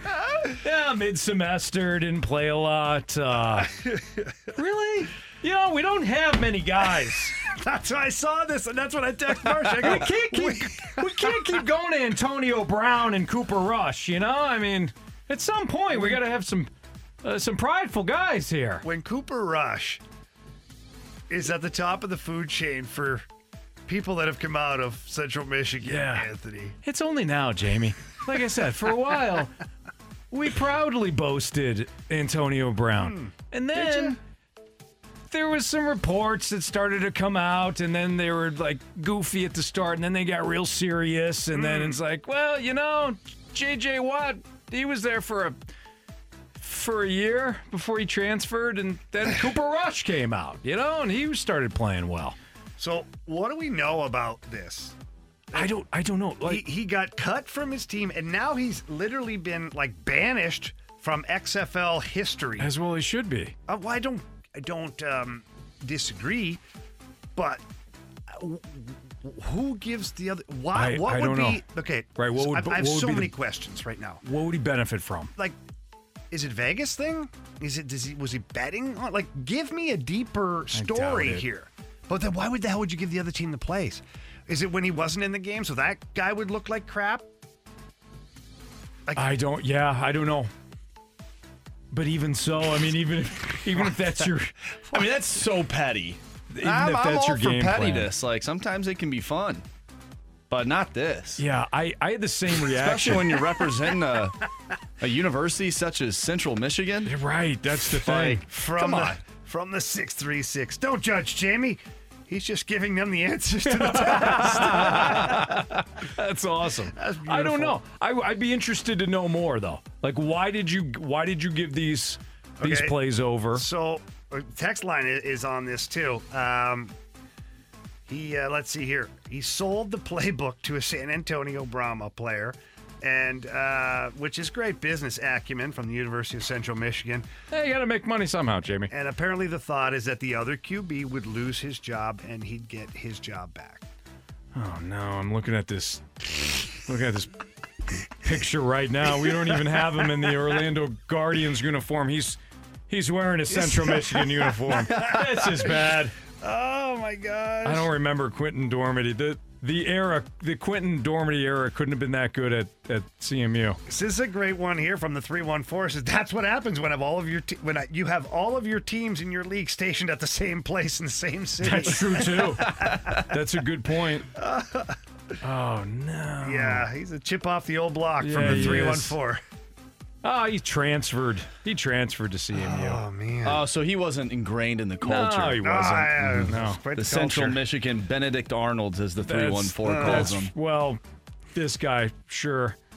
That sucks. That's interesting. I'm so upset right now. Well, I'm sorry, Anthony. I'm sure there'll be another athlete out of CMU that'll be just fine. That you feel that way. Ryan O'Reilly broke his finger. He is on LTIR. He went to Tennessee first. He's a volunteer. That's what he is. He volunteers plays to other teams. They should have him in a Tennessee uniform or a Houston uniform. He went to CMU in the pandemic year. He's not a chip. Not one bit. Go ahead. Well, anyways, like I said, Ryan O'Reilly hurt his finger. He now has landscaping duty and will be out until the playoffs. I don't know. He's on LTIR right now with the Leafs. My fingers hurt. Yeah, poor Ryan O'Reilly. He's had a couple of injuries this year. Had the broken foot, now the broken finger. The Maple Leafs head coach, Sheldon Keefe, said that he was visiting a specialist in Toronto this afternoon. Certainly that's a big blow for the Maple Leafs based on the fact that they acquired Ryan O'Reilly to be a big part of their last push here. But let's be honest here, there's a lot of time left in the season. I've had broken fingers and broken hands, and they heal. 3 to 4 weeks, you can expect him back.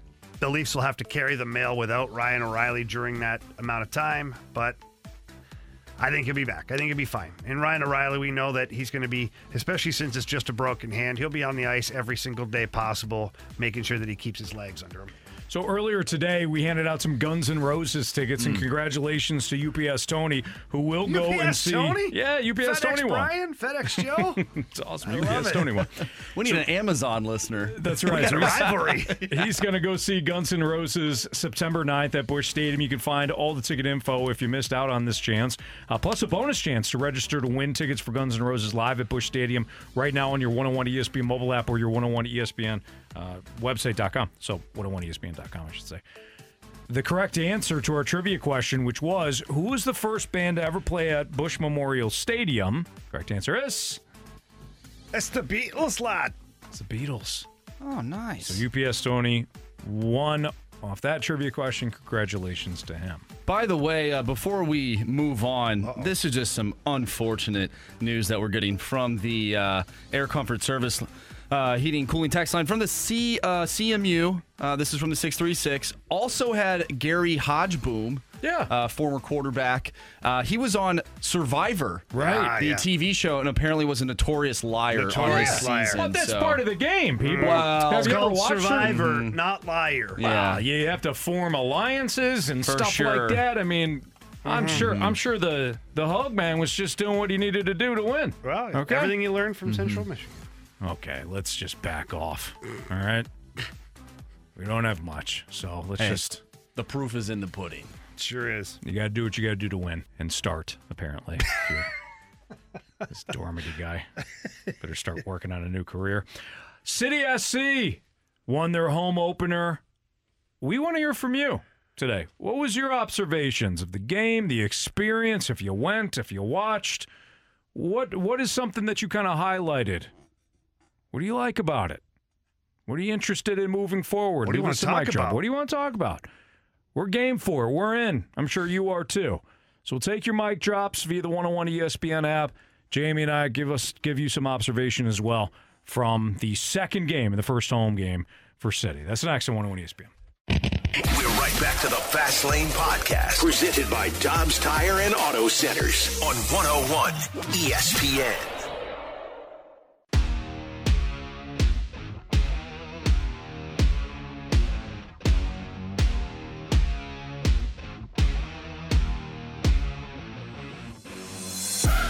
It's a Fast Lane on 101 ESPN. As Marsh just noted in the SportsCenter update, City won their home opener on Saturday night, and what an environment it was downtown. No surprise. And Jamie, I was running some errands earlier in the day that day, and I mean, I saw just a handful of people wearing something City, whether it's a T-shirt, national jersey. People seemed to be excited, and no surprise that they showed up in droves downtown to watch their MLS team win against Charlotte 3-1. And we asked for your mic drops because this is all new for us at 101. As people know, we don't talk a ton of soccer, but you got an MLS team, and if listeners are into it, we'll certainly talk about it. If you want to mention something specific that you've noticed or something that you have wanted to note, leave us a mic drop, and then we'll talk soccer that way. It's going to be Jamie. We're all in it together, Jamie. One big happy family. Okay? Yeah, we're Synergy. We're building this. Yeah, synergyhockeyskills.com. Registrations now open for spring and summer. Right. Yeah. So we got a mic drop from Steve. Let's hear from him. Hey guys, happy Monday. Man, talking about City SC, I have become an instant super fan. I'll tell you what, I don't know what has come over me. I've never really been a soccer fan. Watched it occasionally, check out some World Cup. But man, that game last week against Austin, I'm screaming in my living room. Me and my wife are just... We are instantly online after the game looking at City SC gear. And then this home opener over the weekend, sitting at home watching that because, of course, now I have the MLS season pass after game one because go City SC. But I don't know what's come over me. But, man, I have caught the fever, and it feels good. Let's go, SC. All right, there you go. I'm sure Steve's not alone in this. No. One, you got a team. If you weren't into soccer, like I haven't been into soccer. I didn't play it growing up. My family wasn't into it. We were into baseball and football and even a little hockey. Jamie, obviously, growing up in Canada, hockey and baseball and maybe a little Canadian football for you. I didn't grow up having it just kind of a part of the family. So if you're that way too, one, you got to have something to root for. Waking up, I've never found the appeal of waking up early on a Saturday and watching European soccer. I got. Oh, that's your fault. Well, maybe Jamie, that does something for you. It does. You a Hotspur fan, are you? I set my alarm. Do you? Yeah. Yeah. Don't miss a game. Who's your team out there? Or you just enjoy the game? My game is St. Louis City SC. That's all that matters. No, I mean when you were waking up early and setting the alarm and watching the European hockey. That's in the past. Soccer. I worry now about when SC plays. That's spin rate. So for you, you might feel like Steve does. Hey, I got something to root for now. I got a team, and you're 2-0. And the style of play thus far, Jamie, has been exciting. Defensively has been exciting. The way they push the pace offensively, the way they attack. It is a style I think not just St. Louis soccer fan, but St. Louis sports fan can appreciate. Yeah, so based on that, Anthony, we get a great text from the 314. It says, I sent this earlier, but I'm interested to see how the pressing and high-tempo style of play works in the summer when it's 95 degrees or higher and humid as hell. That's interesting. That is interesting. We'll have to look into the substitutions rule. Marshy, I don't know if you know that offhand, how many you're allowed. The substitutions? I know the whole rule book. Okay. All right, we'll check into that later. Yeah, I think he does. I do know they're limited on substitutions, so playing that pressing style, we know, like it's hot as you know what outside. You walk outside and you feel like you need a shower immediately. I think that's going to come into play, but I think it also will be an advantage too, because our SC players will be practicing in temperatures like that, and not that it's fun, but they'll be somewhat used to it. And so when the opposing teams come in from where, let's say New York or wherever, and they're not used to it, and all of a sudden they're hot, it's humid, and they don't like it, but then you've got the city players that are pressing. Maybe it won't be quite the same kind of press as you're getting right now because of the temperature, but still will be a lot for other teams to handle. So other teams will have to deal with the weather just as much as our own team will be. I would like to think that our team will be somewhat accustomed to it. Time will tell, but we'll see. Good question. And that it is. And serious question for soccer fan. I don't know.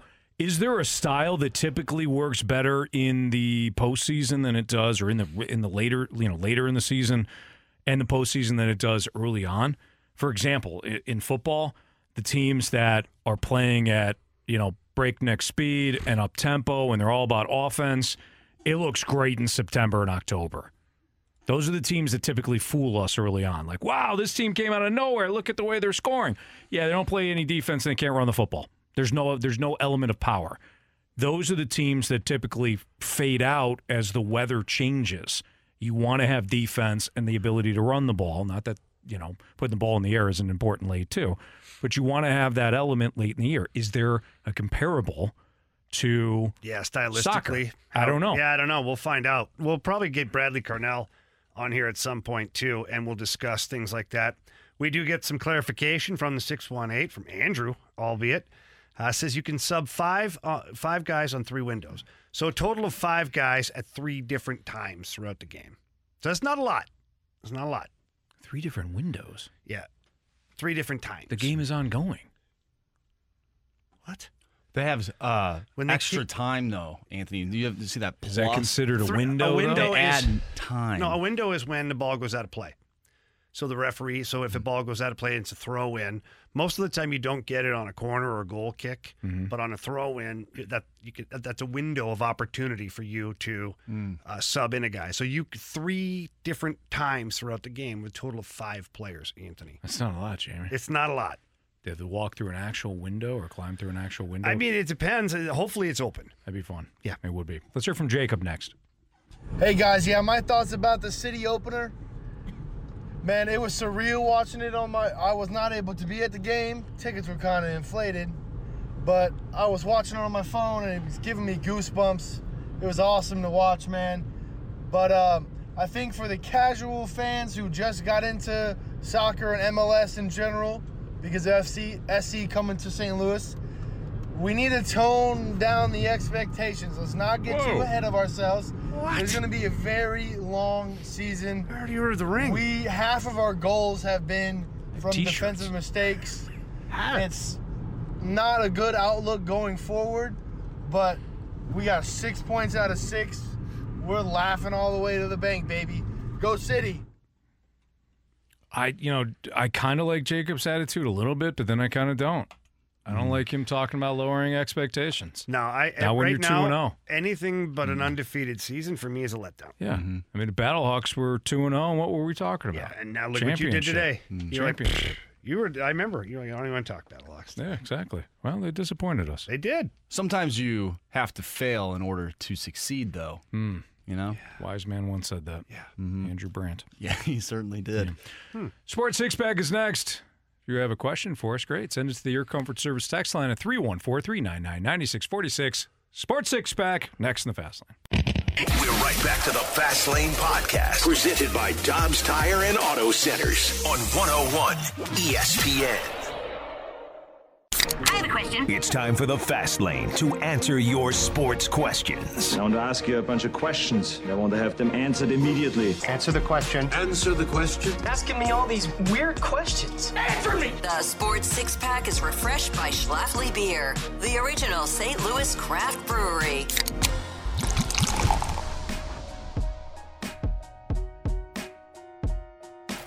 Time for the Sports Six Pack in the Fast Lane on 101 ESPN. Still time to get your question answered here. 314-399-9646, the Air Comfort Service text line. What do you got, Marsh? Question number 1. Yeah, we have mentioned multiple times on the show, Vrana, Kapanen, perhaps they are reclamation projects. And we get a text from the 314. Jamie, is Logan Brown a reclamation project too? I don't put him in that category, although I guess you could because he's had some injury problems. But Logan Brown, for me, is just a guy who's never really had the opportunity. And now, is some of that due to injuries? Well, yeah, it is. He had a fantastic training camp, a lot of great things coming out of the front office about Logan Brown, and then unfortunately he got injured, and then it's been a bit of a roller coaster ride health-wise for Logan Brown. But if you look at the last handful of games that he's played, you've noticed him. You've noticed him. He's gotten a goal. He's had some good plays. The pace of his play is better. He's playing with a couple of good line mates. So I don't view him as a reclamation project. I view him more as an ongoing development. He's never had a chance to play a steady amount of games yet. So for me, it's still to be determined what Logan Brown can ultimately be in the NHL. But I'm all in favor at this point, especially the situation the Blues are in. I'm all in favor of letting him develop. Give him some line mates. Give him some power play time. You don't just accidentally get rated as high as he was in the NHL draft with a very good draft class. Let's not forget some of the guys in that draft. It was off the charts. And this guy was rated really high. Did all the scouts get it wrong? No, they didn't. There's a reason he was rated that high, and I want to see where he can take it. And so he just had a birthday, I believe, yesterday. Getting a little bit older. He's getting a little bit bigger and stronger, and I'm very curious as to what Logan Brown can ultimately be. I'm happy he's getting more ice time.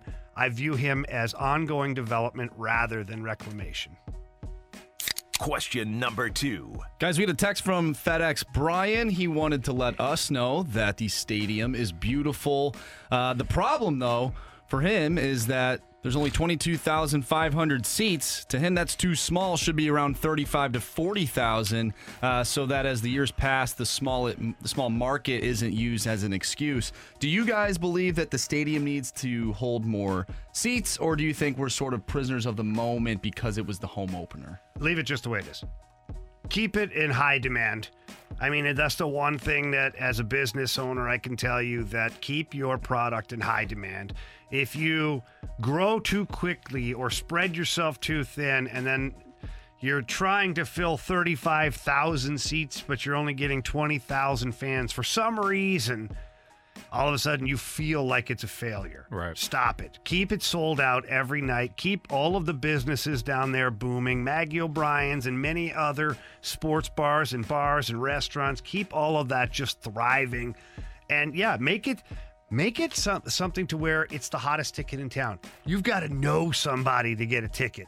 That's when you know you've hit it, is when your bar is somewhere where you've got to be on the list to get in, or your restaurant, you got to know somebody to get a reservation. Well, your sport, you've got to know somebody to get a ticket. That's what you want. You want to create that kind of demand from your fan base. That's my opinion. And if it's steady where they start to get down payments for season tickets and they can't fulfill their need, I'm sure there's a way that they can add in some seats down there. I see some blank areas where they could probably build and add some sections. At that point, maybe you do it. But I like it just the way it is. I love how it's one game a week. You know, it's a Saturday. It's like the NFL. Why do they have so much success? Is because basically they're playing one time per week. So you have all those people, all those eyes on a specific game. I think it's going to be great for downtown and that particular part of of downtown because, Busch Stadium, the Enterprise Center, they're more towards the river, whereas now we're down by Union Station. So I think it's big for all of the bars down there, restaurants, all that good stuff. The Pitch, that's like a new bar restaurant down there. I went there. It was super cool. It's like a soccer-style bar. And it feels new, too. You got the Ferris wheel and the aquarium, and, they're building up. That's good. They're building around it, which is great. I love to see that. Question number 3. From the 573, what do you think of Lars Nootbaar making best friends with Shohei Ohtani at the World Baseball Classic and Shohei using the pepper grinder home run celebration today? Well, I don't want to talk for BT guys, but you guys were there. He said that Shohei Ohtani likely a Cardinal soon. I think were his words. He did. Mm-hmm. I think it's hilarious watching on Twitter. They've got video of Nootbaar in the dugout with Shohei Ohtani, like talking to him about what, who knows, and then Ohtani grinding pepper as he comes around third base, and then later on, like after the game, they're arm in arm, like taking pictures for people.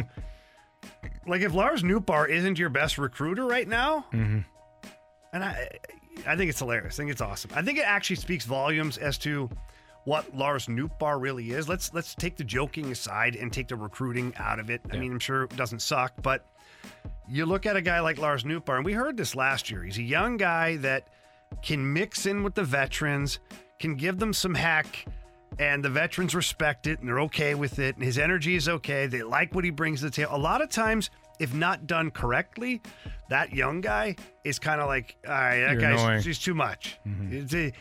Take it down a little bit, okay?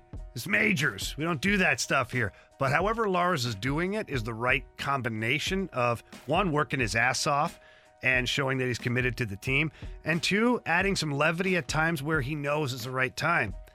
So good for Lars. So Shohei Ohtani, he's going to play with Lars Nootbaar with Team Japan.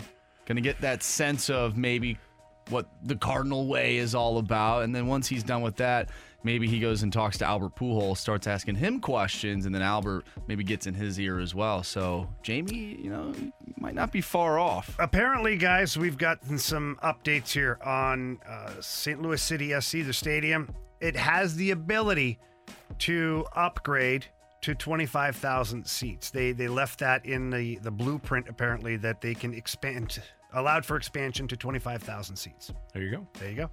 Question number 4. We just talked about Lars Nootbaar, very charismatic guy. From the 314, for Rivers, who's the funniest teammate you ever played with and why? Oh, wow. I think each team has some funny guys. I know Mark Bergevin here in St. Louis was really funny. Jeff Courtnall, Brett Hull. Like we had a cast of characters here, man. My first go-around with the Blues. Actually, my second go-around we did too. We had Big Walt. We had Dougie Waite. Bill Guerin is hilarious. So a lot of really funny guys over the years that they keep levity in the room, and it's important. And some of the guys I just mentioned are also some of your hardest workers, too. Sure. They go out there and play the game the right way. But, yeah, no, loved all those guys. I'm sure if I went through every team, I'd find one or two guys that were always really funny. But, yeah, great memories. Question number 5. From the 314, guys, looking at the Battlehawks game against DC, do you wish you had Jordan Ta'amu and his double threat ability, or are you okay with A.J. McCarron, who's not that mobile and is a stand-in the pocket passer? No, I'm fine with A.J. McCarron. I wish we were going to have anything. We'd have Jordan Ta'amu's defense and his... He doesn't play defense. Yeah, that's right. Well, the defender's defense, okay. Jamie. I just wanted to make sure. And at least one of his wide receivers. Well, another thing with... Not that the Battlehawks don't have... They've had good wide receivers, but they don't have that, as Jamie pointed, that speed element. And as well as the Battlehawks defense played in the first 2 weeks, I think they got exposed a little bit yesterday. And another thing with DC, they had two different looks where they could insert De'Aaron King and have him play his style of game. Yeah. It's just a different team. It's a different offense. This is why I kept talking about on Friday how you need to play with a lead against Ta'amu. Ta'amu is not the passer that McCarron is. If you want to compare the two, stylistically, they're different. And yesterday you had Ta'amu and his rushing ability. But McCarron extended the one play by avoiding a sack and finding his receiver in the back of the end zone. it's not that you don't have to be a running threat to be mobile, and I think McCarron is mobile within the pocket. I would rather have McCarron, but if you don't play with a lead against a running quarterback, that's when you're downhill all second half, and they were the Battlehawks. They never seized the game yesterday. They played from behind constantly, and they've played from behind the last 3 weeks. It caught up to them yesterday. Hopefully that changes heading into the home opener this weekend. All right, Jacob Vrana and Walker still ready. I'm sorry, I combined the two segments there. Jacob Vrana, want to talk to Jamie about kind of expectations, because it seems like Vrana's going to be making his Blues debut here. We'll get to Jordan Walker as well in the 5 o'clock hour. He'll be making his Cardinals debut on opening day. After spring training. We'll get to Vrana first. That's next in the Fast Lane on 101 ESPN. We're right back to the Fast Lane Podcast, presented by Dobbs Tire and Auto Centers on 101 ESPN.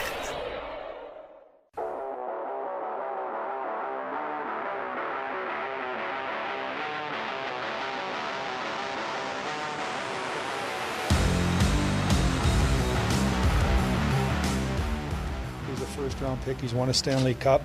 I got traded to Detroit and had some off-ice issues that he's not running from and we're not running from. He spent time in the Players Assistant Program and is out now and is looking forward for a fresh start to his career, and we're looking forward to giving him that. He's a talented player, a good skater. He can score goals, and we're excited to give him and Captain that new lease on life. That was Doug Armstrong last Friday talking about Jacob Vrana, who's the latest Blue. He was acquired from the Red Wings, and this is a total catch lightning in a bottle situation for the Blues. We know that they need forwards, they need scoring. It makes sense for them to take a flyer on somebody like Kasperi Kapanen and take a flyer on somebody like, Jacob Vrana, who has had some problems in the past. The problems don't concern me. His off-ice stuff, listen, I shouldn't say it doesn't concern me, because I think that all of that is very difficult for people to get through. But I'm not sitting here going, he can't be a good hockey player or he can't be a good St. Louis Blue because of his past. Shame on me, I'll tell you that much. Shame on me. We've all had some things in the past. We've all done stupid things. Yes, Anthony, you are definitely part of the group. So I'm not going to sit here and do that to Jacob Vrana. I promise you that's the last thing I'm going to do. What I am going to do is keep it to the ice. And on the ice, this guy's talented. He really is. He has the ability to get you 25 to 30 goals a year. He does have a Stanley Cup championship under his belt. His all-around game has not been there recently. What I mean by all-around game is the 200-foot game and the effort sometimes on the defensive side of the puck. So one of two things are going to happen here, in my opinion, is that Jacob Vrana is going to seize this opportunity in the moment to round out his game and to bring his best Jacob Vrana over the next season, the rest of this season and next year as well. Or it's going to be a constant battle, a butting of heads between a coaching staff and a team that are expecting a 200-foot game and not getting it from an individual. I'm really hoping it's the first one. I'm hoping it's the first one where you have a guy that's very motivated to play, very motivated to be a St. Louis Blue, extremely thankful for the opportunity. He was asked today by a couple people, just about what he feels like being a St. Louis Blue. And in quotes, he says, "I'm really, really excited to be here. It's a fresh start. I'm going to do my best to help this team win as much as I can." So saying the right things, which is great. He should be excited. He went from not playing in Detroit to not playing well, then to off-ice problems, then to coming back and being sent to the minors, then being brought up, not playing, sent back to the minors. Yes, welcome the fresh start. The good thing about this is the upside is tremendous for this player. He really can bring a lot of speed, a lot of skill, and goal-scoring ability to this lineup, which you can never have too much of that. But again, I caution long-term or the next 10 games or so, because that's really where you see it. It won't be the first two, it won't be the first three, although Kapanen's had, 3 really good games so far. Again, I'm going to use a 10-game marker for guys like this because it will average the market will correct itself at some point, and you're hoping that it corrects itself on the side of positivity to where like, oh, this is really who the guy is. This is really the player we have now. Mm-hmm. So for Jakub Vrana, my expectations are going to be the same. 10-game mark, I want to see where he's at. Doesn't have to score 10 goals in 10 games. Doesn't have to score 5 goals.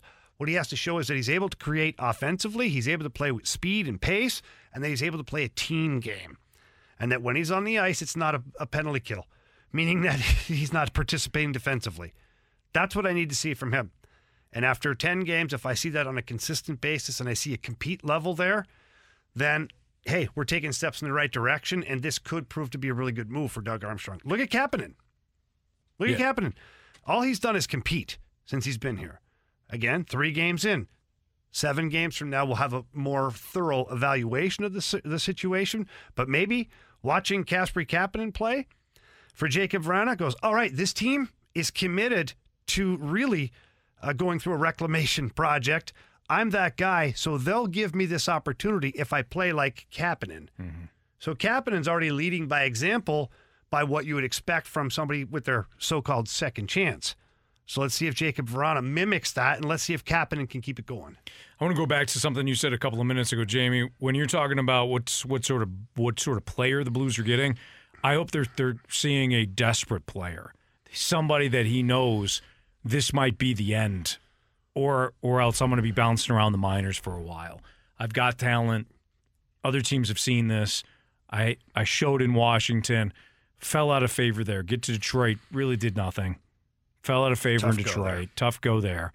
And he winds three times now. I know. It's not much where you, even when you have talent, you get to that third team, and then if you can't make it, everybody's kind of like, okay, we know who you are. Well, especially when you're making a couple $1 million too, right? Yeah. So he's making 5.4, I think, is actually in dollars what he's making. Now, that being said, he is only a 2.65 cap hit for the Blues because the Red Wings have retained 50% of his contract. What does that tell you, too? When a team retains salary on a player. Well, they're still paying you to play for somebody else. Yeah, pretty much. And it happens. And with the salary cap era, it happens. So I'm not going to just totally isolate that. But I guess what I'm trying to do is if we spin it in a positive way, for Jakub Vrana, just what you said. I have a team that I played for that's paying this current team basically so that I play here, not there. Mm-hmm. I'm going to stick it where the sun don't shine on old Stevie Y and the guys up in Motown. That's the attitude I want from Jakub Vrana. That's the player that I think he can be. Yeah, it's not a situation where it was obviously with like Ryan O'Reilly, where you're paying half the salary because you're gonna make the trade work. This is flat out. Detroit's like, oh great, we'll just take the 7th rounder and send anybody, and we'll handle 50% of that. Yeah. Good, all right. We'll call the league. Done. Right. Thanks, Doug. Let's fax this over to the league. Let's get this thing. Let's get this thing done. Hey, first round action. The NCAA tournament tips off next week, and 101 will be getting in on the fun by going to watch the games at Max downtown Alton. We'll be broadcasting live next Thursday and Friday, live from Max with BK and Ferrario, 11 a.m. to 2 p.m. and us in the Fast Lane 2 to 6. There will be plenty of screens to watch all the first round madness, plus delicious food, the coldest beer, tons of 101 ESPN giveaways, and more. BK and Ferrario and the Fast Lane live next Thursday and Friday for the NCAA tournament at Max downtown Alton. Jordan Walker continues his hot streak. At this point, what causes him to head down to Memphis and not stay with the big league club out of camp? We'll get into that conversation next on 101 ESPN. We're right back to the Fast Lane Podcast, presented by Dobbs Tire and Auto Centers on 101 ESPN.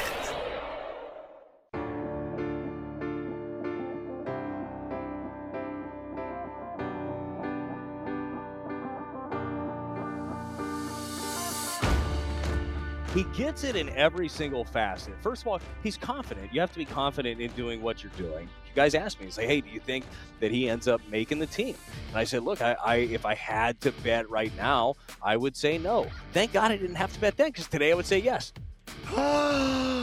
And that was Brad Thompson doing a little flippy floppy. Oh, flippy floppy. Earlier today in the Fast Lane on 101 ESPN with Jamie Rivers. I'm Anthony Stalter. Yeah, you heard BT. I don't blame him for having that thought, not one bit. because Jordan Walker's a stud, guys. I don't know if you've been watching, but this dude can play. He hit one 480 feet. Is that all? They estimate because they actually don't have the proper technology at the Nationals spring training facility. How about that? Here's the question then. Huh. What has to happen for him not to make the opening day roster at this point? I think he's got to start struggling. I mean, like massively struggling. Yeah, right? I don't know if it's massively struggle. I think massively struggling. No, Anthony, listen, you asked me a question. I'm going to do my best to answer it. Okay. Okay. I think what happens is as it gets closer and closer to spring training breaking and the regular season, obviously you start weeding out some of the lower tiered players. If he starts to struggle, not mightily, just struggle at the point where he's facing more of the big league rosters or prospects that are, right there on the cusp of being big leaguers, if he starts to struggle against those kinds of players, that's when I think you see John Mozeliak and Ollie go, okay, maybe it's better for him to get all the reps at AAA, at least for a month, and see how things shake out with our club and with him. But if he still is mashing baseballs and is consistently getting on base and still playing very good defense, there's no reason he wouldn't be here. And from there, I don't know what the Cardinals do. I really don't know what the Cardinals do, because then you've got a really crowded outfield. You've got Tyler O'Neill, Dylan Carlson, Lars Nootbaar, Jordan Walker, Juan Yepes, Alec Burleson. These are all guys that are potential outfielders for your team. I don't know what the Cardinals do. I don't know if a trade at the beginning of the season is beneficial. I don't know if you maximize your return at that point. You could. I just don't know. It depends. You may find a team that just they want an outfielder. They've been searching for one, and they're a contender, and they're willing to flip something decent to you. When it comes to Jordan Walker, though, Jamie, you said he had an opportunity. Cardinals came out. They said he's got an opportunity. Mm-hmm. Let's see how he does in spring training. He'll have an opportunity, though, to make the big league team. He is unlikely to hit 400 for the rest of the spring. I don't like your attitude. I don't think spring training wraps up and Jordan Walker's got a 400 or higher batting average. However, if he looks like he is still, he's got this calm presence in the box, somebody that we were talking to Matt Holliday about, and he was discussing just, he's not completely out of whack. He's not constantly trying to drive the ball, over the fence. He's getting fooled on off-speed pitches. It's almost like he's the pitches, like it doesn't matter what the pitch is. He's just got this calm, even, level swing. He makes adjustments. Does it stay like that? If it stays like that, he's going to be on the big league top. Stay like that? Like, because right now, major league rosters and pitchers don't really have a book on Jordan Walker. As the more at-bats that he has throughout spring training, and certainly once the regular season comes about, they're going to know where his weaknesses are. Sure. Or at least statistically where he struggles. Yeah. Struggles, air quotes, whatever does poorly in. So we'll see. But if he looks like he's taking the same at-bat by the end of spring training as he did right now, he's on the team. Yes. It would be absolutely absurd for you to break camp with Jordan. Forget the numbers for a second, but just he looks the same as he does now, which is not overwhelmed, not a 20-year-old, which is exactly what he is. There's no reason for him to head down to Memphis, period. He might be a freak, guys. It is possible. It is, and I'm talking about making the club and putting up big-time numbers and being a Rookie of the Year. It might be so. I know we haven't seen it since Albert. That doesn't mean it will never happen again, though. Well, he might be a freak. People have already said the last time we saw a player like this was Albert Pujols, who had a spring training way back in the day where even the veteran players go, if you don't have this guy in the big league roster, something's wrong. You don't think Nolan Arenado right now is a guy that's not going to get in Ollie's ear and be like, hey, Ollie, honestly, yes, on this kid. Like, yes. Or maybe Ollie is bouncing it off the veterans. Hey, what are you guys seeing? Mm-hmm. Like, I'm not talking about statistically. What are you seeing? Exactly. In the clubhouse, in the weight room, at the bar or at the restaurant. Is he at the bar every night? Is he not? Is he training? Is he not? Like, because that's what they're going to do. They're going to want to find out, like, what do you really have? All indications from people that I've talked to and listened to is that Jordan Walker is a pro, a true pro already at 20. He understands his job. He worked extremely hard at it. He's getting to the field early, and, like, he's doing all the right things right now. So when you put all of that, match it with the output that he's having right now, and you've got a team that is all about the Cardinal way and doing things the right way, man, he checks a lot of those boxes. Certainly does. Some are saying that he could have a ceiling as tall as Aaron Judge and a floor as, low as Mike Stanton. Yeah. Some are saying that. Some are saying that. Mm-hmm. Around town. Apparently Jordan Walker, they underestimated his actual size. He's huge. Yeah, he's the size of Stanton. Giancarlo or Mike? Giancarlo. Mm-hmm. Was he 6'6"? Yeah. Walker? 6'6". Could be a defensive end. No, he's a big dude. He's big out there. Could play for the Battlehawks on Sunday. They might need him. He's got good speed. Put him on the offense. What kind of message, though, does it send if you don't have a guy like that who's putting up those numbers? You don't put him on the team and you give someone else a chance. Is that sending a message? Yeah, well, it says you still get a little bit of a free pass. It says you're not serious. AAA at bats no, yet. it says you weren't serious about giving him the opportunity. It does. Yeah, I agree. You say, hey, he's going to go. We're going to see in spring training. He's going to have an opportunity, and then he hits 400, and you're like, well, he skipped AAA. No, I don't think so. There'd be a mutiny. Well, when we went into spring training, we didn't really have those expectations, but why do all your negative people have the same voice? I don't know.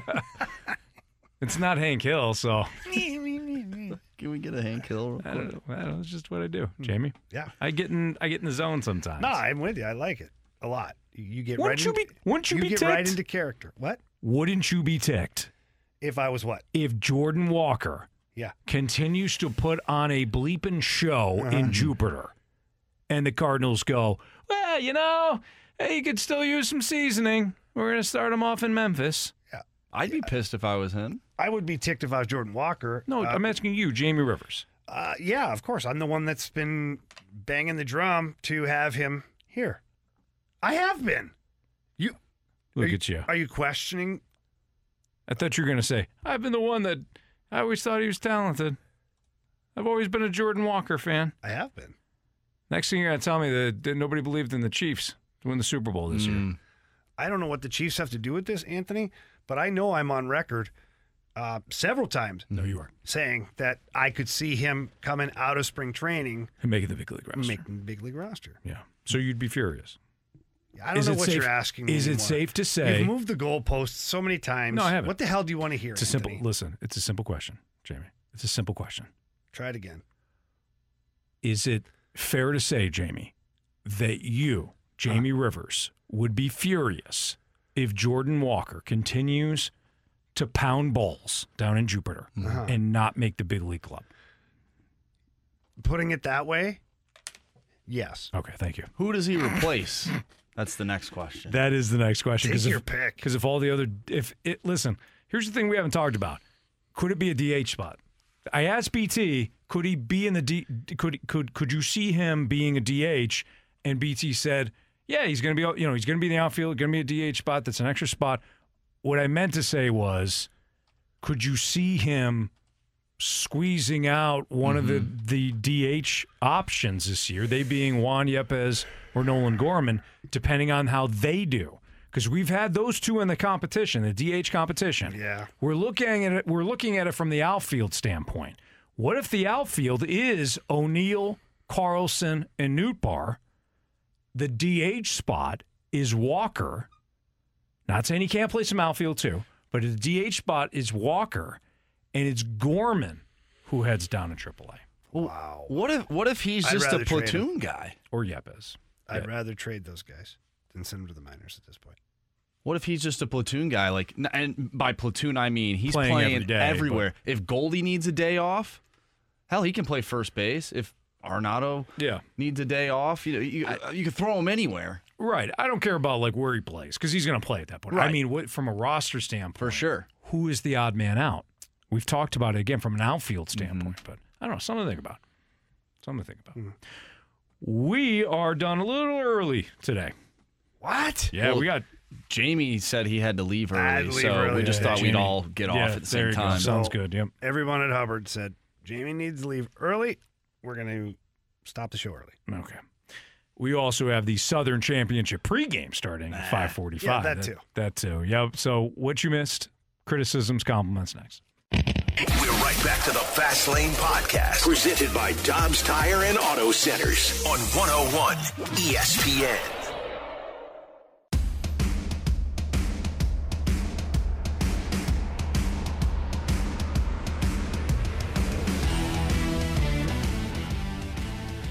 You can show off your NCAA tournament knowledge by signing up to play in this year's 101 ESPN Bracket Madness Pick'em Challenge. Register now to participate at 101ESPN.com. Once the bracket is set, make your picks for this year's tournament. It's free to enter, and the top scorer will take home a $250 Fanatics gift card and a 101 ESPN prize pack. You can find all the contest rules and get signed up to play right now at 101ESPN.com. It's 101 ESPN's Bracket Madness Pick'em Challenge, all brought to you by Bud Light and Twin Peaks. Jamie? Eats, drinks, scenic views. That's right.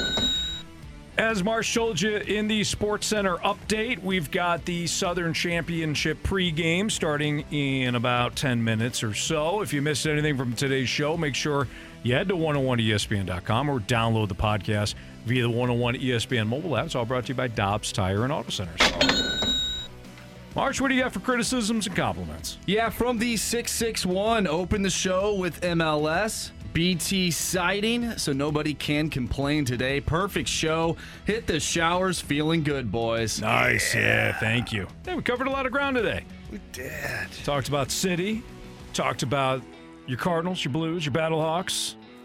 BT broke down Jack Flaherty, his performance today. Some things that we could take away from the performance and some things you just, okay, well, it's spring training. So you kind of touched all aspects there, Jamie. You certainly did. Let's go to these. Almost didn't laugh. On the 314, Anthony and Jamie, I think you guys do a great job covering everything. Don't worry about the negative Nellies. Yeah. Oh, thanks. Yeah. Actually, that's been okay. pretty good today. Yeah. We didn't have, we were, at least not yet. There's still time. We had not been targeted yet today. Still time. 314-399-9646. Well, I think once soccer fans heard me read my notes from the game, These were good. They knew. I'm expecting soccer time with Anthony. Sure. Soccer time. Every game I want to break down like that. Did you like how I mixed in he did that soccer well? It's time for Stalter's Soccer Time on 101 ESPN. There we go. Those are my honest thoughts, though. I know. You've never been more honest. Like when Charlotte scored, I mean, you got two defenders sitting. You got two defenders there. Somebody's got to cover that guy. If there's covering in soccer, I don't know. There is. What do you do? There absolutely is. Got to cover him. Got to take away the middle of the pitch. Got to force that to the outside. That's why when the ball is on the outside, they look to cross it to the middle because that's how they create offense, Anthony. Very seldom will you get a guy that scores from the outside of the field. Goalie should be doing his job at that point. Unless you're on the outside and you kick it towards the middle and your own team heads it into the net. Which has happened before. And it's very ideal for your team. Yes. Thank you, Charlotte Blair. We get a text from the 314. I'm in Barnes & Noble reading gardening books with an earbud in my ear, cracking up, laughing at you guys. I can't stop. Love BT time. There you go. Yeah, we all do. So we get soccer time and BT time all in one show. How about that? You guys do some gardening during the spring? I like to make sure I get out there early in the spring and make sure all my bushes are trimmed. Oh, I okay. like it when it's trimmed right down so that you can you can see, like we got a front porch area, and nothing I hate more than when the bush is so big and you can't see what you really want to see behind it. Makes sense. You know what I'm saying? Yeah, And I've got a visual. It's almost a hazard too, because when you go to like cut the grass or you're pulling weeds and this bush is like right in your face. I don't like that. I take that bush right down, and then I worry about some of the other things after. You're a man of pride, Jamie. I like plants. They're fun. From the 314, who thought the D in Sunny D stood for vitamin D? Was that Marsh, a.k.a. me, or was that Meat? And Jamie, you had to answer that question for this texter. That was Marshy. Yeah, DJ Marshy Marsh had a great day in random trivia some time ago, and vitamin C was the answer. And vitamin D. Then Marshy, he talked for a while, and then came down and he goes, "Oh, Sunny D, Sunny D, vitamin D. It's got to be vitamin D." Yeah, or it's Sunny Delight. Sunny Delight. Yeah. Either or. It was an epic moment in the gauntlet, and our listeners didn't forget. I think maybe the UFOs and the tight pants maybe brought that memory back. Yeah, you got it done today, though, Marsh. That kind of reminds me of what do cows drink? Water. Yeah. I was about to say milk. You were about to say milk? Yeah, I actually was. I had to stop myself. The joke goes, and I remember you just this looked one. at me and you're about to laugh, knowing that I was about to say milk. Joke goes, I remember this as a kid. You'd be like, what do you pour on your cereal? Milk. Oh, milk. No. What do you leave for Santa Claus? Milk. What do cows drink? Water. I know. Well, obviously you know it, but people milk. Milk. Yeah. No, it's water. No. They might got drink me. milk. A little bit kind of weird, wouldn't it? I don't know. I don't know. Babies drink milk. Yeah. It's not how that bad either. Anyways, I named my MLB Road to the Show team Sunny D. Jerseys, the whole 9 yards. That's good. Pretty cool. That's good. I like You got that. Your boys. What do they call them? The D? Yeah, the Sunny D. Okay. And I guess got a Sunny big D right on the uniform. That's good. Yeah. Is it on on the the hat? left? On the Yeah, hat, too? on The right? You got a big Yeah. D on the Don't hat they there? have a D right in the middle? No, it's not in the middle. It's a baseball jersey. Oh. It's on the side, kind of like the Yankees. Okay. Big D. It's just a big D. Just a giant right D. there. Okay. With a sun behind it. That's Andrew Marsh right there. Sketchy. Makes sense. That's Jamie Rivers. I'm Anthony Stalter. Don't forget, we got Southern Championship pregame right now. We'll be back tomorrow at 2 o'clock. See ya! You've been listening to the Fast Lane Podcast, presented by Dobbs Tire and Auto Centers on 101 ESPN. This is the story of the one. As head of maintenance at a concert hall, he knows the show must always go on. That's why he works behind the scenes, ensuring every light is working, the HVAC is humming, and his facility shines. With Grainger's supplies and solutions for every challenge he faces, plus 24/7 customer support, his venue never misses a beat. Call quickgrainger.com or just stop by. Grainger, for the ones who get it done.